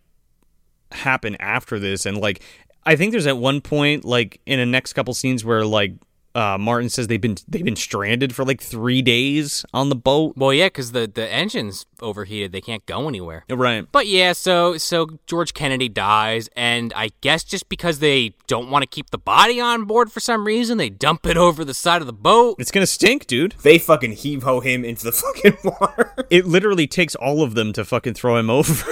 Yeah, it's like fucking throwing a log overboard. Like, a whole tree. yeah. But yeah, and then they lock up Graham, and they're like, you got to stay in your fucking room or whatever. And then they kind of try to figure out what they're gonna do, like how to fix the engine, what they're gonna do for food and stuff like that. They gotta check on Graham. He has a noose hanging behind him. He's like, I'm okay now. I'm all better. I want to come outside. Meanwhile, Corey's like, yeah, you're a big disappointment to me, man. Yeah, I'm all better now. I'm not a scumbag. I'm not a wealthy white guy anymore. I shaved off my mustache. I just want to go to sleep in the hot tub. We fade to nighttime, and just to kind of expand on what we were just talking about, Suzanne is sitting there, like, in the cabin of the ship with a fucking flare gun, just kind of looking around her, scared out of her mind of this cat. Yeah. Which I was kind of upset she never got to use it. Yeah, I don't think it was in the budget, but that's okay. Sure. And they hear a noise. It's her, Lance, and Bobby in the room. And Lance is kind of like laid up in his bed with a sling. He's like, yeah, it came from the closet. He's like, can you check it out? And Bobby's like, okay. She's all about it, dude. He's like, it's Creek from the boat. She's like, no, it's not. It's a fucking cat could be in there. And she just goes to open it. And I'm like, what the fuck are you going to do if the cat is in there? Yeah, this was definitely like a aberration kind of scene, except different end result. Sure. They didn't have a .22 rifle either, so. Yeah. Or Simon Basel to shoot up the place. I know, right? This cat would have made it off this fucking boat because, like, with only so much, like, floor space and places to go, Simon Basel would have shot this whole fucking boat to pieces by now. Oh, yeah. It would have exploded by now. Multiple times. He would have threw a fucking cigarette in the gas tank, wherever They find him, like, everyone else is dead with bullet holes in him. He's like, they were in the way, all right? I just kept shooting, like... Look, I can't explain the fucking broom that was on fire, okay? Yeah, or the Elton John glasses. I was bored. I was the only one left. While they're doing that also, we kind of see Rachel and Hedgeworth trying to fix the engine. And, you know, they've kind of at this point started to have a little bit of a thing for each other and, you know, whatever. But the cat's kind of watching them work. Not attacking them, but watching them. It's establishing their relationship and shit. And then, like, Corey goes into Walt's room again, I guess to ask him something. And, like, Walt ends up giving him, like, a Rolex, and he's like, yeah, go ahead, keep it, kid.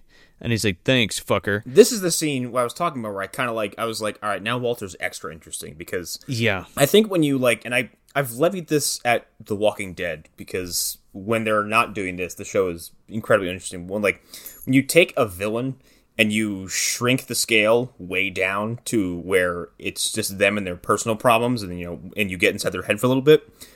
it becomes super interesting, and I think this exchange between him and Corey is really interesting because he's kind of like, he seems defeated, but he's also still like, I'm fucking wealthy, and like, yeah, when this is over, I'll be fine. I'm getting richer all the time. Yeah, and he's like, yeah, whatever. He's like, I'm getting richer by the second. He's like, oh, this is no big deal to me. And he's flaunts his wealth so much that he's like, oh yeah, watch this. And he opens up his wall safe and just like throws money at this dude. He's like, yeah, whatever. Who cares? Here, take a bundle. Tell you what, if you help me get to the Cayman Islands with no more bullshit, I'm going to make that look like chump change. Get what I'm saying, kid? He's like, I'm not going to trust you. And he's like, well, I'd be ashamed if you did. But yeah, you'd be stupid. You'd be stupid, but you probably should. And then it's kind of like, you don't really know if he agreed to this or not right away. But we go to Suzanne's, I guess, room, and Corey kind of fucks with her, pretends to be the cat for some reason. I don't really know why he would joke about that. Because he's a fucking douchebag. Yeah. Because he's a piece of shit, yeah. He's Bradster. And then she is, like, confiding in him about how scared She is, and all he cares about is fucking her, and we don't ever see the deed done, but it's heavily implied, and then it just cuts to the next day. There's, in the international cut, there's like a whole nude scene with her. Really? The implications of this were kind of freaky because, like, the next day she's very guarded and kind of catatonic. Yeah, like, what did he do to her? Yeah, and when he approached her, she's like, "Get away from me," and she clams up and gets terrified right away. So there seems to be some kind of idea that something horrific went on overnight. Probably. He seems like that type of dude. Well, and especially as the movie continues, like, he becomes scummier and scummier. Yeah. He's got that influence, man. Yeah, man. I think Suzanne gets even more scared because they find out that, like, the cat had rummaged through all the food. Yeah. Yes. And because all of its saliva is all over the food and shit, it's poisoned all the food. So if they eat it, they'll fucking die. Well, and you know what? She's shook, but she's still trying to kind of hang in there. When they're all in there and like Martin's like, oh, all the food is poison. And the only thing that jumped in my head was that Tim and Eric sketch. All the food is poison. Your dad's barbecue brisket. All the food is poison. All the food is poison. The carrots, the peas, the celery sticks, the meat and the fish will make you sick. He's just like dancing on the deck of the boat singing the song. Suzanne's crying in the corner. All these school children singing. Pork chops. Poison. Chop suey. Poison. Help me, Hoagie Man! But yeah, so we cut to Bobby and Lance making out in his room, and Lance is like, yeah, you know, my arm, you know, it doesn't hurt at all. I have no feeling in it. Yeah, can you believe it? And he, like, lifts his arm in the air and lets it go. He's like, yeah, it doesn't hurt at all. But my dick still works. It's not alarming that I've lost feeling in one of my appendages. Right? And in, like, the span of, like, 30 seconds to a minute after he says that, I guess the blanket was over his hand, and Bobby moves it, and the fucking cat has bit the shit out of his hand, and he's, like, missing 2 or 3 fingers. She goes, let me see that boo-boo. And this cat's got a mouthful of this dude's hand. All I can think of is the Family Guy bit where Peter's eating Joe's legs on the raft. You're eating my legs. Yeah, like Sean said, he like bites off like 3 of his fucking fingers and his fucking whole arm is like pulsating. Half his hand has been munched on. Yeah. Apparently he can't feel his hand, but he moves it a hell of a lot. This guy freaks the fuck out. Dude. He's like, oh, I'm poisoned. It's poisoned. He's like, I'm fucking poisoned. The poison's in my blood. And he runs off. Like, I don't know what his plan was. He fucking runs like Darkman towards the fucking edge of this boat. Like, he's just like, ah, poison in my blood. He ends up like going to the front of the ship and he's like, this is my blood's poison. He's like, I can't, I'm gonna die, fucking get off me. And Bobby's like, yeah, Dad, we'll help you or whatever. And he's like, no, I'm gonna die. He ends up tossing himself and Bobby overboard. And they just disappear into the blue abyss beneath them. This feels almost like a cop-out because the boat is stationary. And, like, if there was even a current that strong to make them disappear right away, like, this boat would not just stay in one place. Like, there'd be some activity, but, like... Well, it's drifting. Yeah, but then, like, Martin and Corey dive in after them. They're like, they're gone! I'm like, I don't know about that. Yeah, they just disappeared. Well, you know... Unless, like, the Meg came up underneath him and just fucking swallowed him whole, like... I was about to fucking say that, quite literally. Dude, they fell into the Pacific Rim hole, dude. That happens. Yeah, that could have been it, too. I just pictured John Hurt just, with the power of, the Buchanan. In a submarine? Is either they were dropped in one of his portals or he's just releasing the Meg into the ocean and then having it captured again into a separate portal. Are you saying there's an unmade sequel out there where it's just with Lance and Bobby in Kaiju World? Hey, maybe. Because I want it. Or if it was like just John Hurt and like some Dr. Claw-ass submarine and he's like collecting them. Sure. And he's like, ha, you've got poisonous cat blood. I'm going to create an army of poisonous cats now. With a submersible claw machine, like out of an arcade. Like it just reached over and grabs him. Like, yeah. They just just plucks him and puts him in. I'll show Frankenstein who the real mad scientist is. This is insane, irrational, and illogical. I have no idea what I'm doing. Welp. Back to the drawing board. So, yeah, they're out of the movie. I've plucked you two in this timeline. I don't know why. It was me who embezzled that money from the FCC. That was the long game. Yeah, right. Thawne pops out. He's like, "Don't fucking steal my catchphrases," and just backs off. Walter was the pawn the whole time. Yeah, exactly. He was being played. Oh my god, that was the whole thing. He needed to get to the cat. Yeah. This works out perfectly because now John Hurt has a fucking mad cat and it's uninvited. Well, John Hurt did invite it. No, I'm saying like he sits next to him at his fucking on his throne, wherever the fuck John Hurt sits. Yeah, I'm picturing it now. Now the pieces are coming together. Yeah, like Dr. Claw. Okay. And it's voiced by Frank Welker. Oh my god. I just finally put all that together. As he talks to his car baby that is actually Professor Screw Eyes. As we previously established. Oh yeah, dude. Next time, Hedgewood. Next time. John Hurt becomes more evil by the episode. I mean, he was already pretty evil. He is the unfathomable power and evil. He did shrug at the idea of making a doomsday weapon, okay? He was like, they're like, make it. He's like, okay, I'll do one better. I won't even know how to use it. You asked for a weapon, I built you a weapon. Let's do it. Fuck it. They asked me to make a doomsday weapon, so I said, sure, and I did it with my fucking eyes closed. I wanted a cat, so I got a cat. It just happened to be one that has a mutation. But that's my kind of cat. Real quick, when this thing comes out of the host cat's mouth, in the U.S. cut, it's like pig noises, kind of like squealing kind of noises.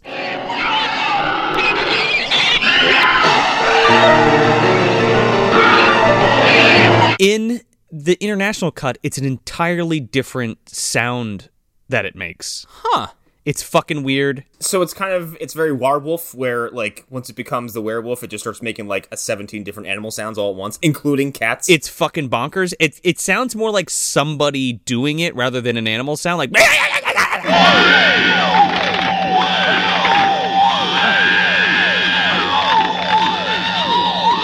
Billy's back again? Yeah, he's the voice of the cat. Billy! What did you do with the cat? That would be fucking terrifying if this thing popped out and started yelling at you like that. Oh man, it starts making phone calls? Crank calls? Yeah. And then it bites your fucking heel and you die of poisonous death? And it just yells at you in your face the whole time. Well, he basically does that later. We'll get to it. So after this horrid affair, we cut to the fucking fireplace inside this yacht, I guess, because of course that's a thing. That made me scratch my head because I'm like, this yacht has an actual working fucking fireplace in it. Well, like we said, this guy's got fucking $3 million just sitting around for chump change. Sure, yeah. While they're warming up, Hedgeworth comments like, yeah, Lance, I don't know why he would do that. He just kept screaming, the poison's in me. And Suzanne's like, the poison! The cat! The fucking cat's gonna kill me! We're never gonna make it out of here alive! We're all gonna die a horrible death! It's like, Jesus Christ, Suzanne, cool it. It'll happen to you! Then it, cuts to the next day, and they're all trying to figure out what to do, and then Corey casually mentions, he's like, hey, maybe we should let Graham out, because he's extra hands or whatever, and we can start a cat assault team. Well, right, because Suzanne is just catatonic at this point, and they're like, okay, Suzanne, you just stay on watch, and she, won't even take the binoculars. She's like, eh. Yeah, have the bitch fucking that's cracking up stay on watch. Well, yeah, bad idea to begin with, but... kind of like Connor was saying, Corey's a fucking dickhead to this woman. Oh, yeah, he totally is. He's like, do your job. He's like, I don't want to hear no shit. Yeah, he makes some kind of, I think he says woman at some point. He's like, be a woman and do your work or some shit like that. Something fucked up. Further cementing my desire to see him get killed horribly. On top of that, the fucking cherry on top, he's like, you brought the fucking cat. It's all your fault. Yes, because... Hedgeworth, he kind of goes down on one knee and he's trying to talk to Suzanne to kind of get her in a better frame of mind, and she says that straight up. She's like, you said it would be a good idea to bring the cat, didn't you? And he's like, yeah, I did say that. And she's like, I just want to make sure Corey knows what happened, make sure he's not confused. Martin tries to diffuse the situation and talk to her nicely and treat her with some respect and dignity. And realizes the fact that she's going through some shit, so you can't just fucking yell at her like a fucking mongrel. Oh, yeah. Well, she's also having some kind of psychological meltdown where she's like, I didn't bring the cat, you brought the cat. She's like, you said we should bring it, it's your fault. And he's like, okay. Yeah, sure sure is. Sure it is. Totally is. My fault. You calm now? Yeah, can you keep watch now? And she's like, no. She fucking draws a heart on her face with lipstick, fucking shoves it in her boob. I don't know what happens. Oh, no. Well, then we go to, I guess, like, now Walter's out. They let Corey get him out of the fucking room, and they're just, like, walking around the engine room. And Corey has, like, a plate of poisoned food that he's just like, yeah, I put so much poison in this, I wouldn't even want to touch it. Fucking Walt's like, man, that smells good. I'm starving. He also hands Walt the gun almost immediately. He has a second thought for, like, 1 second. And he's like, okay, here you go. And he hands him the fucking gun. But Daddy Hero asked for the gun. I mean, this will come full circle later, but we're in the engine room. Do not shoot anything in the fucking engine room. Yeah. Please put the gun away. Yeah. Well, and while he's enacting this fucking amazing plan, we cut back to Rachel and Hedgeworth kind of figuring out how they're going to try to fix everything. And Hedgeworth's like, all right, so what are we having for dinner? Cereal again, huh? Cereal and champagne. Oh, my God. Ugh. Fucking Walter is so pissed about the amount of champagne he gets. He goes like, that's it? Jake, what the fuck? He's like, what? Meanwhile, Suzanne takes what she's given and slam dunks it down her fucking throat. She's like, yes, please. Bam! Oh, man. Doesn't even, like, savor it or anything. And so throw that into the mix, too, like hunger and, like, dehydration and shit, and she's already fucking cracking up. Yeah, dehydration, depression, and isolation, because you're not moving. You were in one spot, yeah. Also sleep deprivation, because she's like, I can't sleep with the fucking cat running around. Yes. Not to mention her best friend died. Oh, yeah. No, sure. Disappeared. All these other people are dying. There's a fucking mutant cat, killer cat on the ship still. So they're eating fucking dinner, and they're like, where's Corey? And he's like, yeah, he's checking his cat traps. Connor, you must have been fucking so happy. Fuck this guy. This guy's a fucking idiot. Oh, yeah. He goes down into the fucking engine room, and he's like, oh, the cat ate all the poison. He's like, oh, but the cat is poisoned, so I guess it doesn't hurt it, or whatever. It's a double negative. Damn! Ah, shit. I should have known.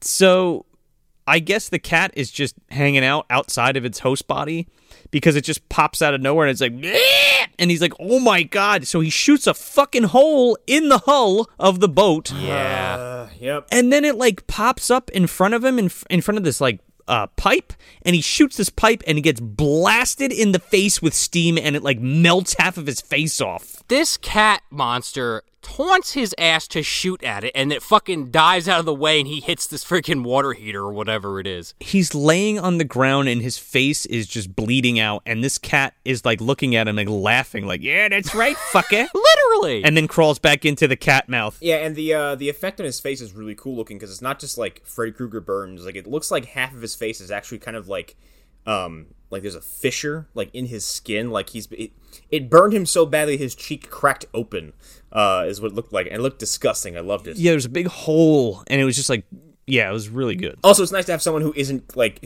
who isn't killed by the cat, like someone who's undone by their own just fucking, hot-headedness and stupidity. Sure, but like the cat totally coerced him. Oh, the cat coerced the situation, but the cat's not like, he wasn't holding the gun. No, sure. That would have been something to see. Shoots him in the fucking knee. Cat kneecaps him, then shoots the pipe itself, yeah. Puts his face next to the pipe and shoots the pipe. Oh, man. It does like a Duke Nukem one-liner before it happens. Looks like you're in the hot seat. Puts on its sunglasses. Don't touch, it's hot. Oh, wait, that was a Leprechaun one-liner from... Never mind. So, yeah, Walter, like, tries to release the lifeboat and, like, just take the lifeboat away and just, like, get off the ship. And they're like, what are you, fucking crazy? He's like, you'll die. Yeah, he's like, I'm gonna go. And it expects no one to stop him. I think because they go into the pantry and it turns out like the cat fucking got into the rest of the food that was there. Yes. Ate the rest of the cornflakes. It ate all the rest of the cereal, like slashed it up and fucking spit all over it. My germs. So Walter tries to like get down the lifeboat, and Rachel's like, yeah, that ain't gonna work. Like, we need to figure this out. And he just about starts crying. Yeah, and Suzanne like doesn't believe the food's bad. This is where she really breaks. Oh yeah, she's all sitting there. She's like, you just want to keep the food for yourself. Yeah, you're a liar. And they're like, yeah, we're locking this pantry because if you eat it, you'll die. And we know that everybody's hungry, and the temptation is greater than the risk that you want to take. You know what I mean? She's like, they're like, the food's poison. She's like, your food's poison. Just walks away. So Yeah, she doesn't believe them worth a fucking lick. no. So so Walter and Suzanne go to skulk on the fucking deck, and Rachel comes out and like confronts Walter. She's like, oh, you got to get up. She's like, you got to help us. He's like, fuck you. I'm going to die. So I'm just going to sit here. And she says some shit to him. Dude, and he goes, well, at least you're consistent at being a dumb bitch. Yeah, he like gets up and like pushes her down. And he's like, your daddy was dumb. Dan Haggerty was dumb, and I took this fucking boat from him because he was a cokehead. It is a very childish, like, petty hissy fit. She's like, stop being useless. And he's like, oh yeah? Well, you're a girl, and girls are dumb, and your daddy was dumb, and the situation's dumb. Yeah. And just pushes her and walks away. Good one, you fucking chump. Yeah. Suzanne starts laughing, and he's just he delivers the fucking line. He's like, what are you laughing at? You're gonna die. Yeah. And she's like, Well, then they walk off, and Suzanne notices that Rachel dropped the keys. In the scuffle. And so, of course, she grabs that, and her first thought is, up to the fucking food locker. Oh, yeah, dude. And she fucking opens this pantry, and she's like, oh, there's a bunch of food in here. And she, like, takes a little bite, and she's like, I knew it! They were lying! Fucking wanted to keep it for themselves! So she starts eating the food, and the cat shows up. the cat's like, how you doing? Yeah, and she's like, she starts conversing with it, like, I didn't mean to take the food, I only took a little bit. And then she's like, you're not going to hurt me, are you? And the cat's like, nope, because I already licked that food, and you're going to die now. Poison! Surprise, you're already dead. She might as well have died, just like the old man at the end of fucking Night of the Demons with the freaking apple pie. Oh, yeah, dude. The razor blades? Just as painful. Oh, this was ghastly. So, again, there's a lot of bladder work in the neck. And this is that scene where I was talking about, like, her neck bubbles up, and she goes to grab it, and it looks like she was trying to pop it to explode, but then it kind of jump cuts, and then we cut to it again, and it's already, like, it's already pre-popped, and it's all over the place. Yeah, she's already covered in blood, and she's just kind of gagging. I was kind of bummed. I'm like, here it is. Oh, they took it away from me. Yeah. I mean, it happens. Again, it's like a low-budget thing, and if the gag doesn't go off, I mean, it is what it is, and you just got to keep going. I didn't really care because the way this cat, offs you, I think is interesting because you can kind of get imaginative with, because that effect of, like, the blood overproducing and shooting out from everywhere is cool. In this case, like, it's in objectively, one of the worst places it can be, your throat, because it's like, that's just, like, the business section of your body for blood flow, and they're just gonna fucking fire out immediately. Yep.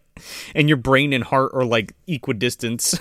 Yeah, exactly. Like, you're cutting up one, like, you're gonna start to pass out immediately, because, like, I'm imagining the blood flow to your brain is being, severely fucked with. Man, it just, like, fucking your head just pops. And if your throat is swelling up, it's probably harder to breathe.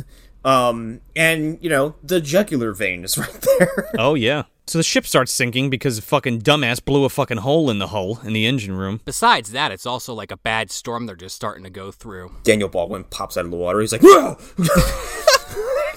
With an axe in hand. How did I get here? I was fighting my dad, and all of a sudden, I blacked out. I was fighting my dad underwater, and all of a sudden I popped up on this boat. Went through that John Hurt fucking portal that was there earlier. Sure did. He goes back under and pops back out in the boat from that fucking movie. Like, that's how they get out? Past the Meg on the way in. Oh, man. Statham's there trying to grab onto the fucking side of its mouth. So, not only is the boat sinking, but now we're in the middle of a fucking hurricane, and Martin and Rachel are trying to lower the lifeboat or get all the essentials into the boat so they can get off. And they're like, "Come on, Walter!" Like, what the fuck? He's like, "I'll be right back."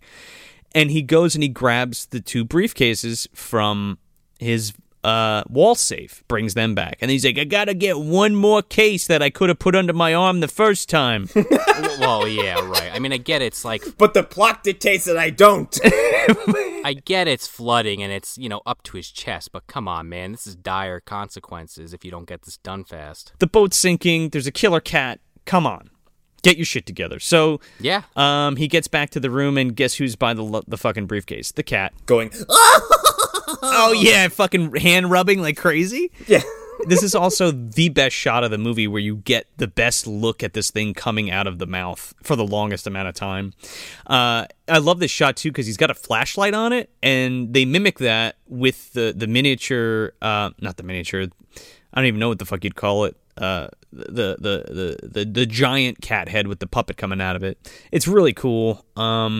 Cat comes out, jumps at Walter, and fucking rips his throat out and fucking tumbles into the water. You know, Rachel is ready to go, and Hedgeworth is like, well, hold on, let me just go make sure that Walter's okay. She's like, fucking forget about him.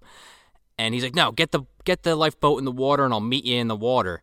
So he goes into the fucking room and he finds Walter's body. And you think, okay, that's the end of that. But he's like, fuck it. He was holding on to this for dear life. I might as well grab it. So he takes the briefcase. But they get on the lifeboat and they go to paddle out. And I think Rachel's already ahead of him. And he like jumps off the boat and like catches up with her. Yeah. Well, then they're on the boat and Martin's like, wow, what the hell was he holding on to this for dear life? Let's see what's inside. He's like, oh my God, there's got to be like $1 million in here. There's $1 million smackers. You could buy a new yacht and you can get your fucking biology degree. This is great.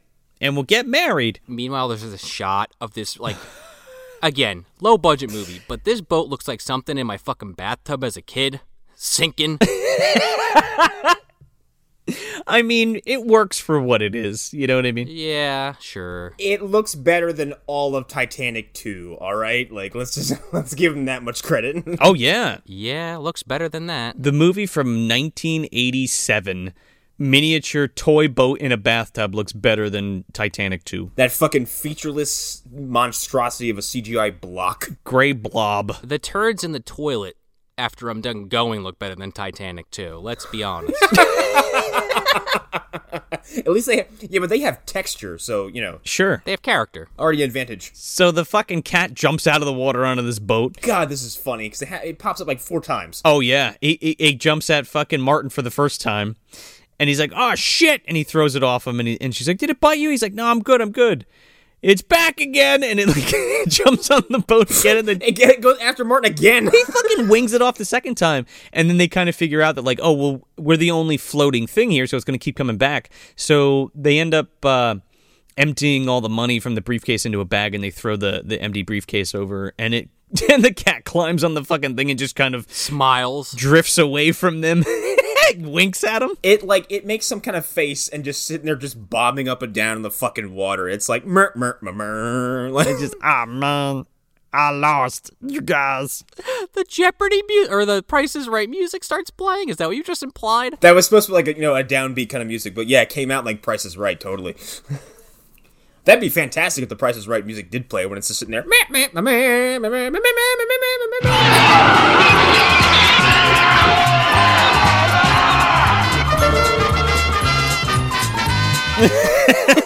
This Caribbean guard, or I mean, I guess that's what he is, right? Yeah, in the Cayman Islands. Who's like, hey, hello, your story's bullshit, go to bed. Your story's bullshit, but here's some clothes and accommodations, catch you later. And they end up making off with the money and happy ending. And then we cut to the beach and we see the briefcase washed up, and then we see the cat. Or no, we see a cat, and then Graydon Clark's son comes up and picks the cat up. Well, it's a black cat this time, so it's not totally clear that it's the same creature. Yeah, like it jumped hosts. Yeah, I mean, I guess that's the implication, right? Yeah, I would assume. So that's the U.S. ending. The international cut. Oh boy. I believe that the scene is shorter between them and the Caribbean officer guy, but it shows this kid with a briefcase and running down like a dock. And it's still Graydon Clark's son, and it's Graydon Clark himself, and he's like, what you got there? And he picks up the case, and he opens it up, and the fucking cat jumps out of the case at the screen, and then cut to black. Maybe that's why they cut that stuff with him as a scientist in the beginning. It could be. I was going to say, because that would have him get killed in this movie twice. Yeah, well, I don't really know the story. I mean, we're going to have to ask him, but I really don't know the deal with that, so the questions shall be answered. Yes. But that's the movie. And credits. And that's it. That's The Uninvited.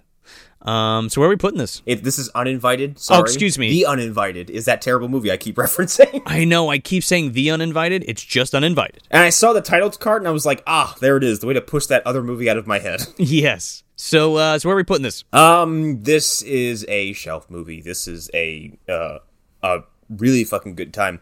There are points where the pacing kind of slows down a little bit, and I can see some people maybe disengaging for a few minutes, kind of when there's a little bit too much bickering or kind of, no cat secondary jaw shenanigans, xenocat or catomorph, whatever you want to call it.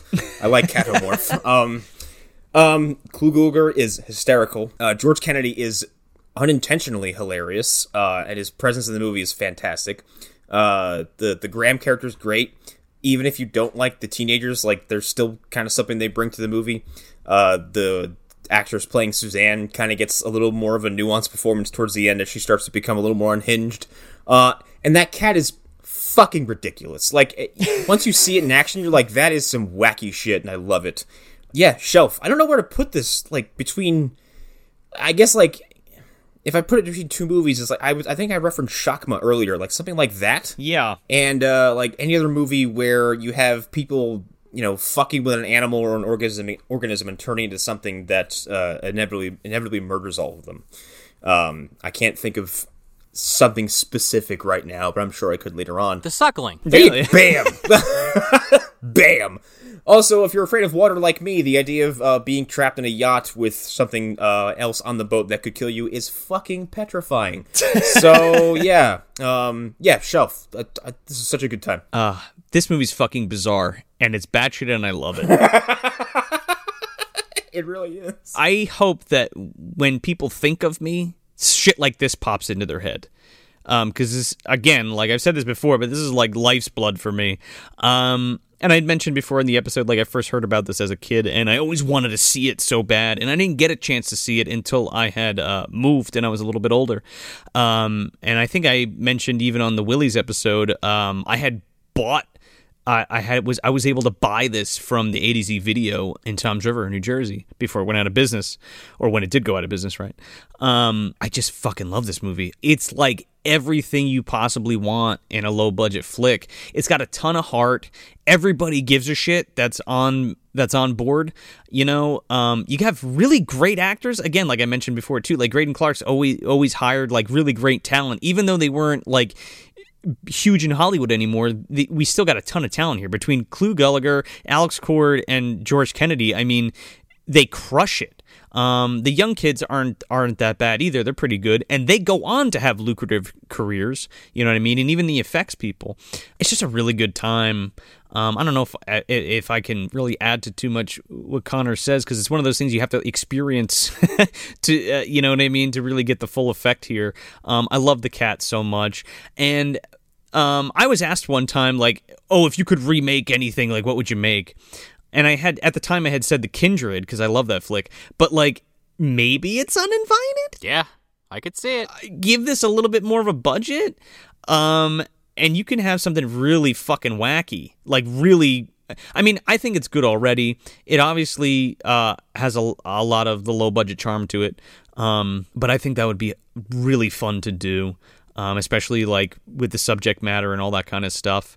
Everything's great. I really enjoy everything about this film. And even though some stuff can get hokey, but, like, it's never to the point where I'm like, this sucks. You know what I mean? Like, it's charming. It's always charming. It always puts a smile on my face when I see it. It's a fucking movie about a mutant cat that lives inside a regular cat that kills people on a yacht. I mean, that's all you need to know. Yeah. It's on the shelf, obviously. If I had to put it between two films, I'd put it between Mutator with Brian James, because that film is about a corporation that makes genetic mutants from cats, but they're like humanoid cats. It's really fucking creepy and weird. And I'd put it between Strays, that 90s movie about the cats who take over this young couple's house that moves into this house. And I think that's Uninvited is the bridge there that kind of unites those two films. So that's where that goes on the shelf for me. Yeah. Fantastic. I love it. I think this kind of goes without saying, but this is absolutely a shelf movie. I honestly remember the first time I saw this film was with Joe in my parents' basement. Yes. Where we would watch a lot of these kind of movies. We had the combo DVD and VHS player down there my dad had set up, and I've seen this movie a few times, but I always go back to that memory of watching it for the first time and having the reactions that Connor, you had yourself today. But I like this movie a lot, but I would kind of rank it on the level of like, going off of something we did on this show, like kind of like The Suckling. Sure. Where I definitely love this movie, but there are things about it that bring it down a tiny bit. There are a little too many scenes of just people dancing to music, and I wonder if that was just because they had the rights and they wanted to make sure they got their money's worth. And, I'm not totally crazy about the whole idea of just, well, they're on this yacht to get laid, but I also totally get that's what people do on spring break. So it doesn't bring the movie down too much for me because, like you guys have said and like we just talked about, Mutant Cat, George Kennedy, Clu Gulager, Walter's great. Basically everybody's great in this. I think maybe the weakest character is Lance. And Corey, he's a shithead, but his character is interesting. And so I guess just to kind of finish off what I'm trying to say is when we look in the closet at our friend Daniel Baldwin, I think we're twisting that nipple and the chest is opening and the portal to the never-ending vault of movies opens up and Uninvited's placed in there lovingly. And you know what? I look forward to watching this movie again when my Blu-ray from Vinegar Syndrome arrives in the mail, along with my copy of The Suckling, Tammy and the T-Rex, and The Ice Cream Man, as I have held over my girlfriend's head for weeks now. It's so good. I can't wait for you to watch it. And yeah, I don't know what else I could really add. I really like this film, and if you haven't seen it, check it out. Yeah, go get that Vinegar Syndrome Blu-ray because it's really good. There's a commentary track with Graydon. There's a couple other extra features. It's not jam-packed with extra features, but it's a great way to own this film, especially because I think it got a DVD release, but that's long out of print. And then the only other way to see it is on VHS. So go grab that Vinegar Syndrome Blu-ray because they did a really great job restoring it. It's awesome. Also, stay tuned because the following Monday after this drops, we have an interview dropping with the director himself, Graydon Clark, the low-budget legend himself. Very excited to talk to him and really excited to share it with all you guys. And make sure you go to that Instagram and you look up that MD guide and you see what's cooking. We should have July's dropping soon within the next week or so keep an eye out for that. And of course, please go to Apple Podcasts, leave us a 5-star review, leave us good feedback. I mean, we want to hear from you. You know what I mean? Leave us that 5-star rating and leave us a comment or two. That'd be great. Also, you can get us on Spotify, and you can get us on Google Play, Pandora. We're on anywhere you can find this podcast, or you find your podcast, you can get us. So just look for us. So that's it. That's Uninvited from 1987, directed by Graydon Clark. Hey everybody, if you want some more bad movie goodness, you can check us out at MovieDumpsterPodcast.com. Subscribe to us anywhere you listen to your podcast, and make sure to leave us a 5-star review if you dig the show, because it helps us get out of the bottom of the dumpster and into more eardrums. Yeah, and if you're on the social medias, you can follow us at Movie Dumpster on Instagram, Facebook, and Twitter. I'm Joel Scola. I'm Sean O'Rourke. I'm Connor McGraw. Thanks for visiting the dumpster. I own this boat because I was smart and your daddy was dumb, like you. Yeah, well, you're an idiot, Walter, and you always were. And you two can just stay out here and die if you want to, but not me.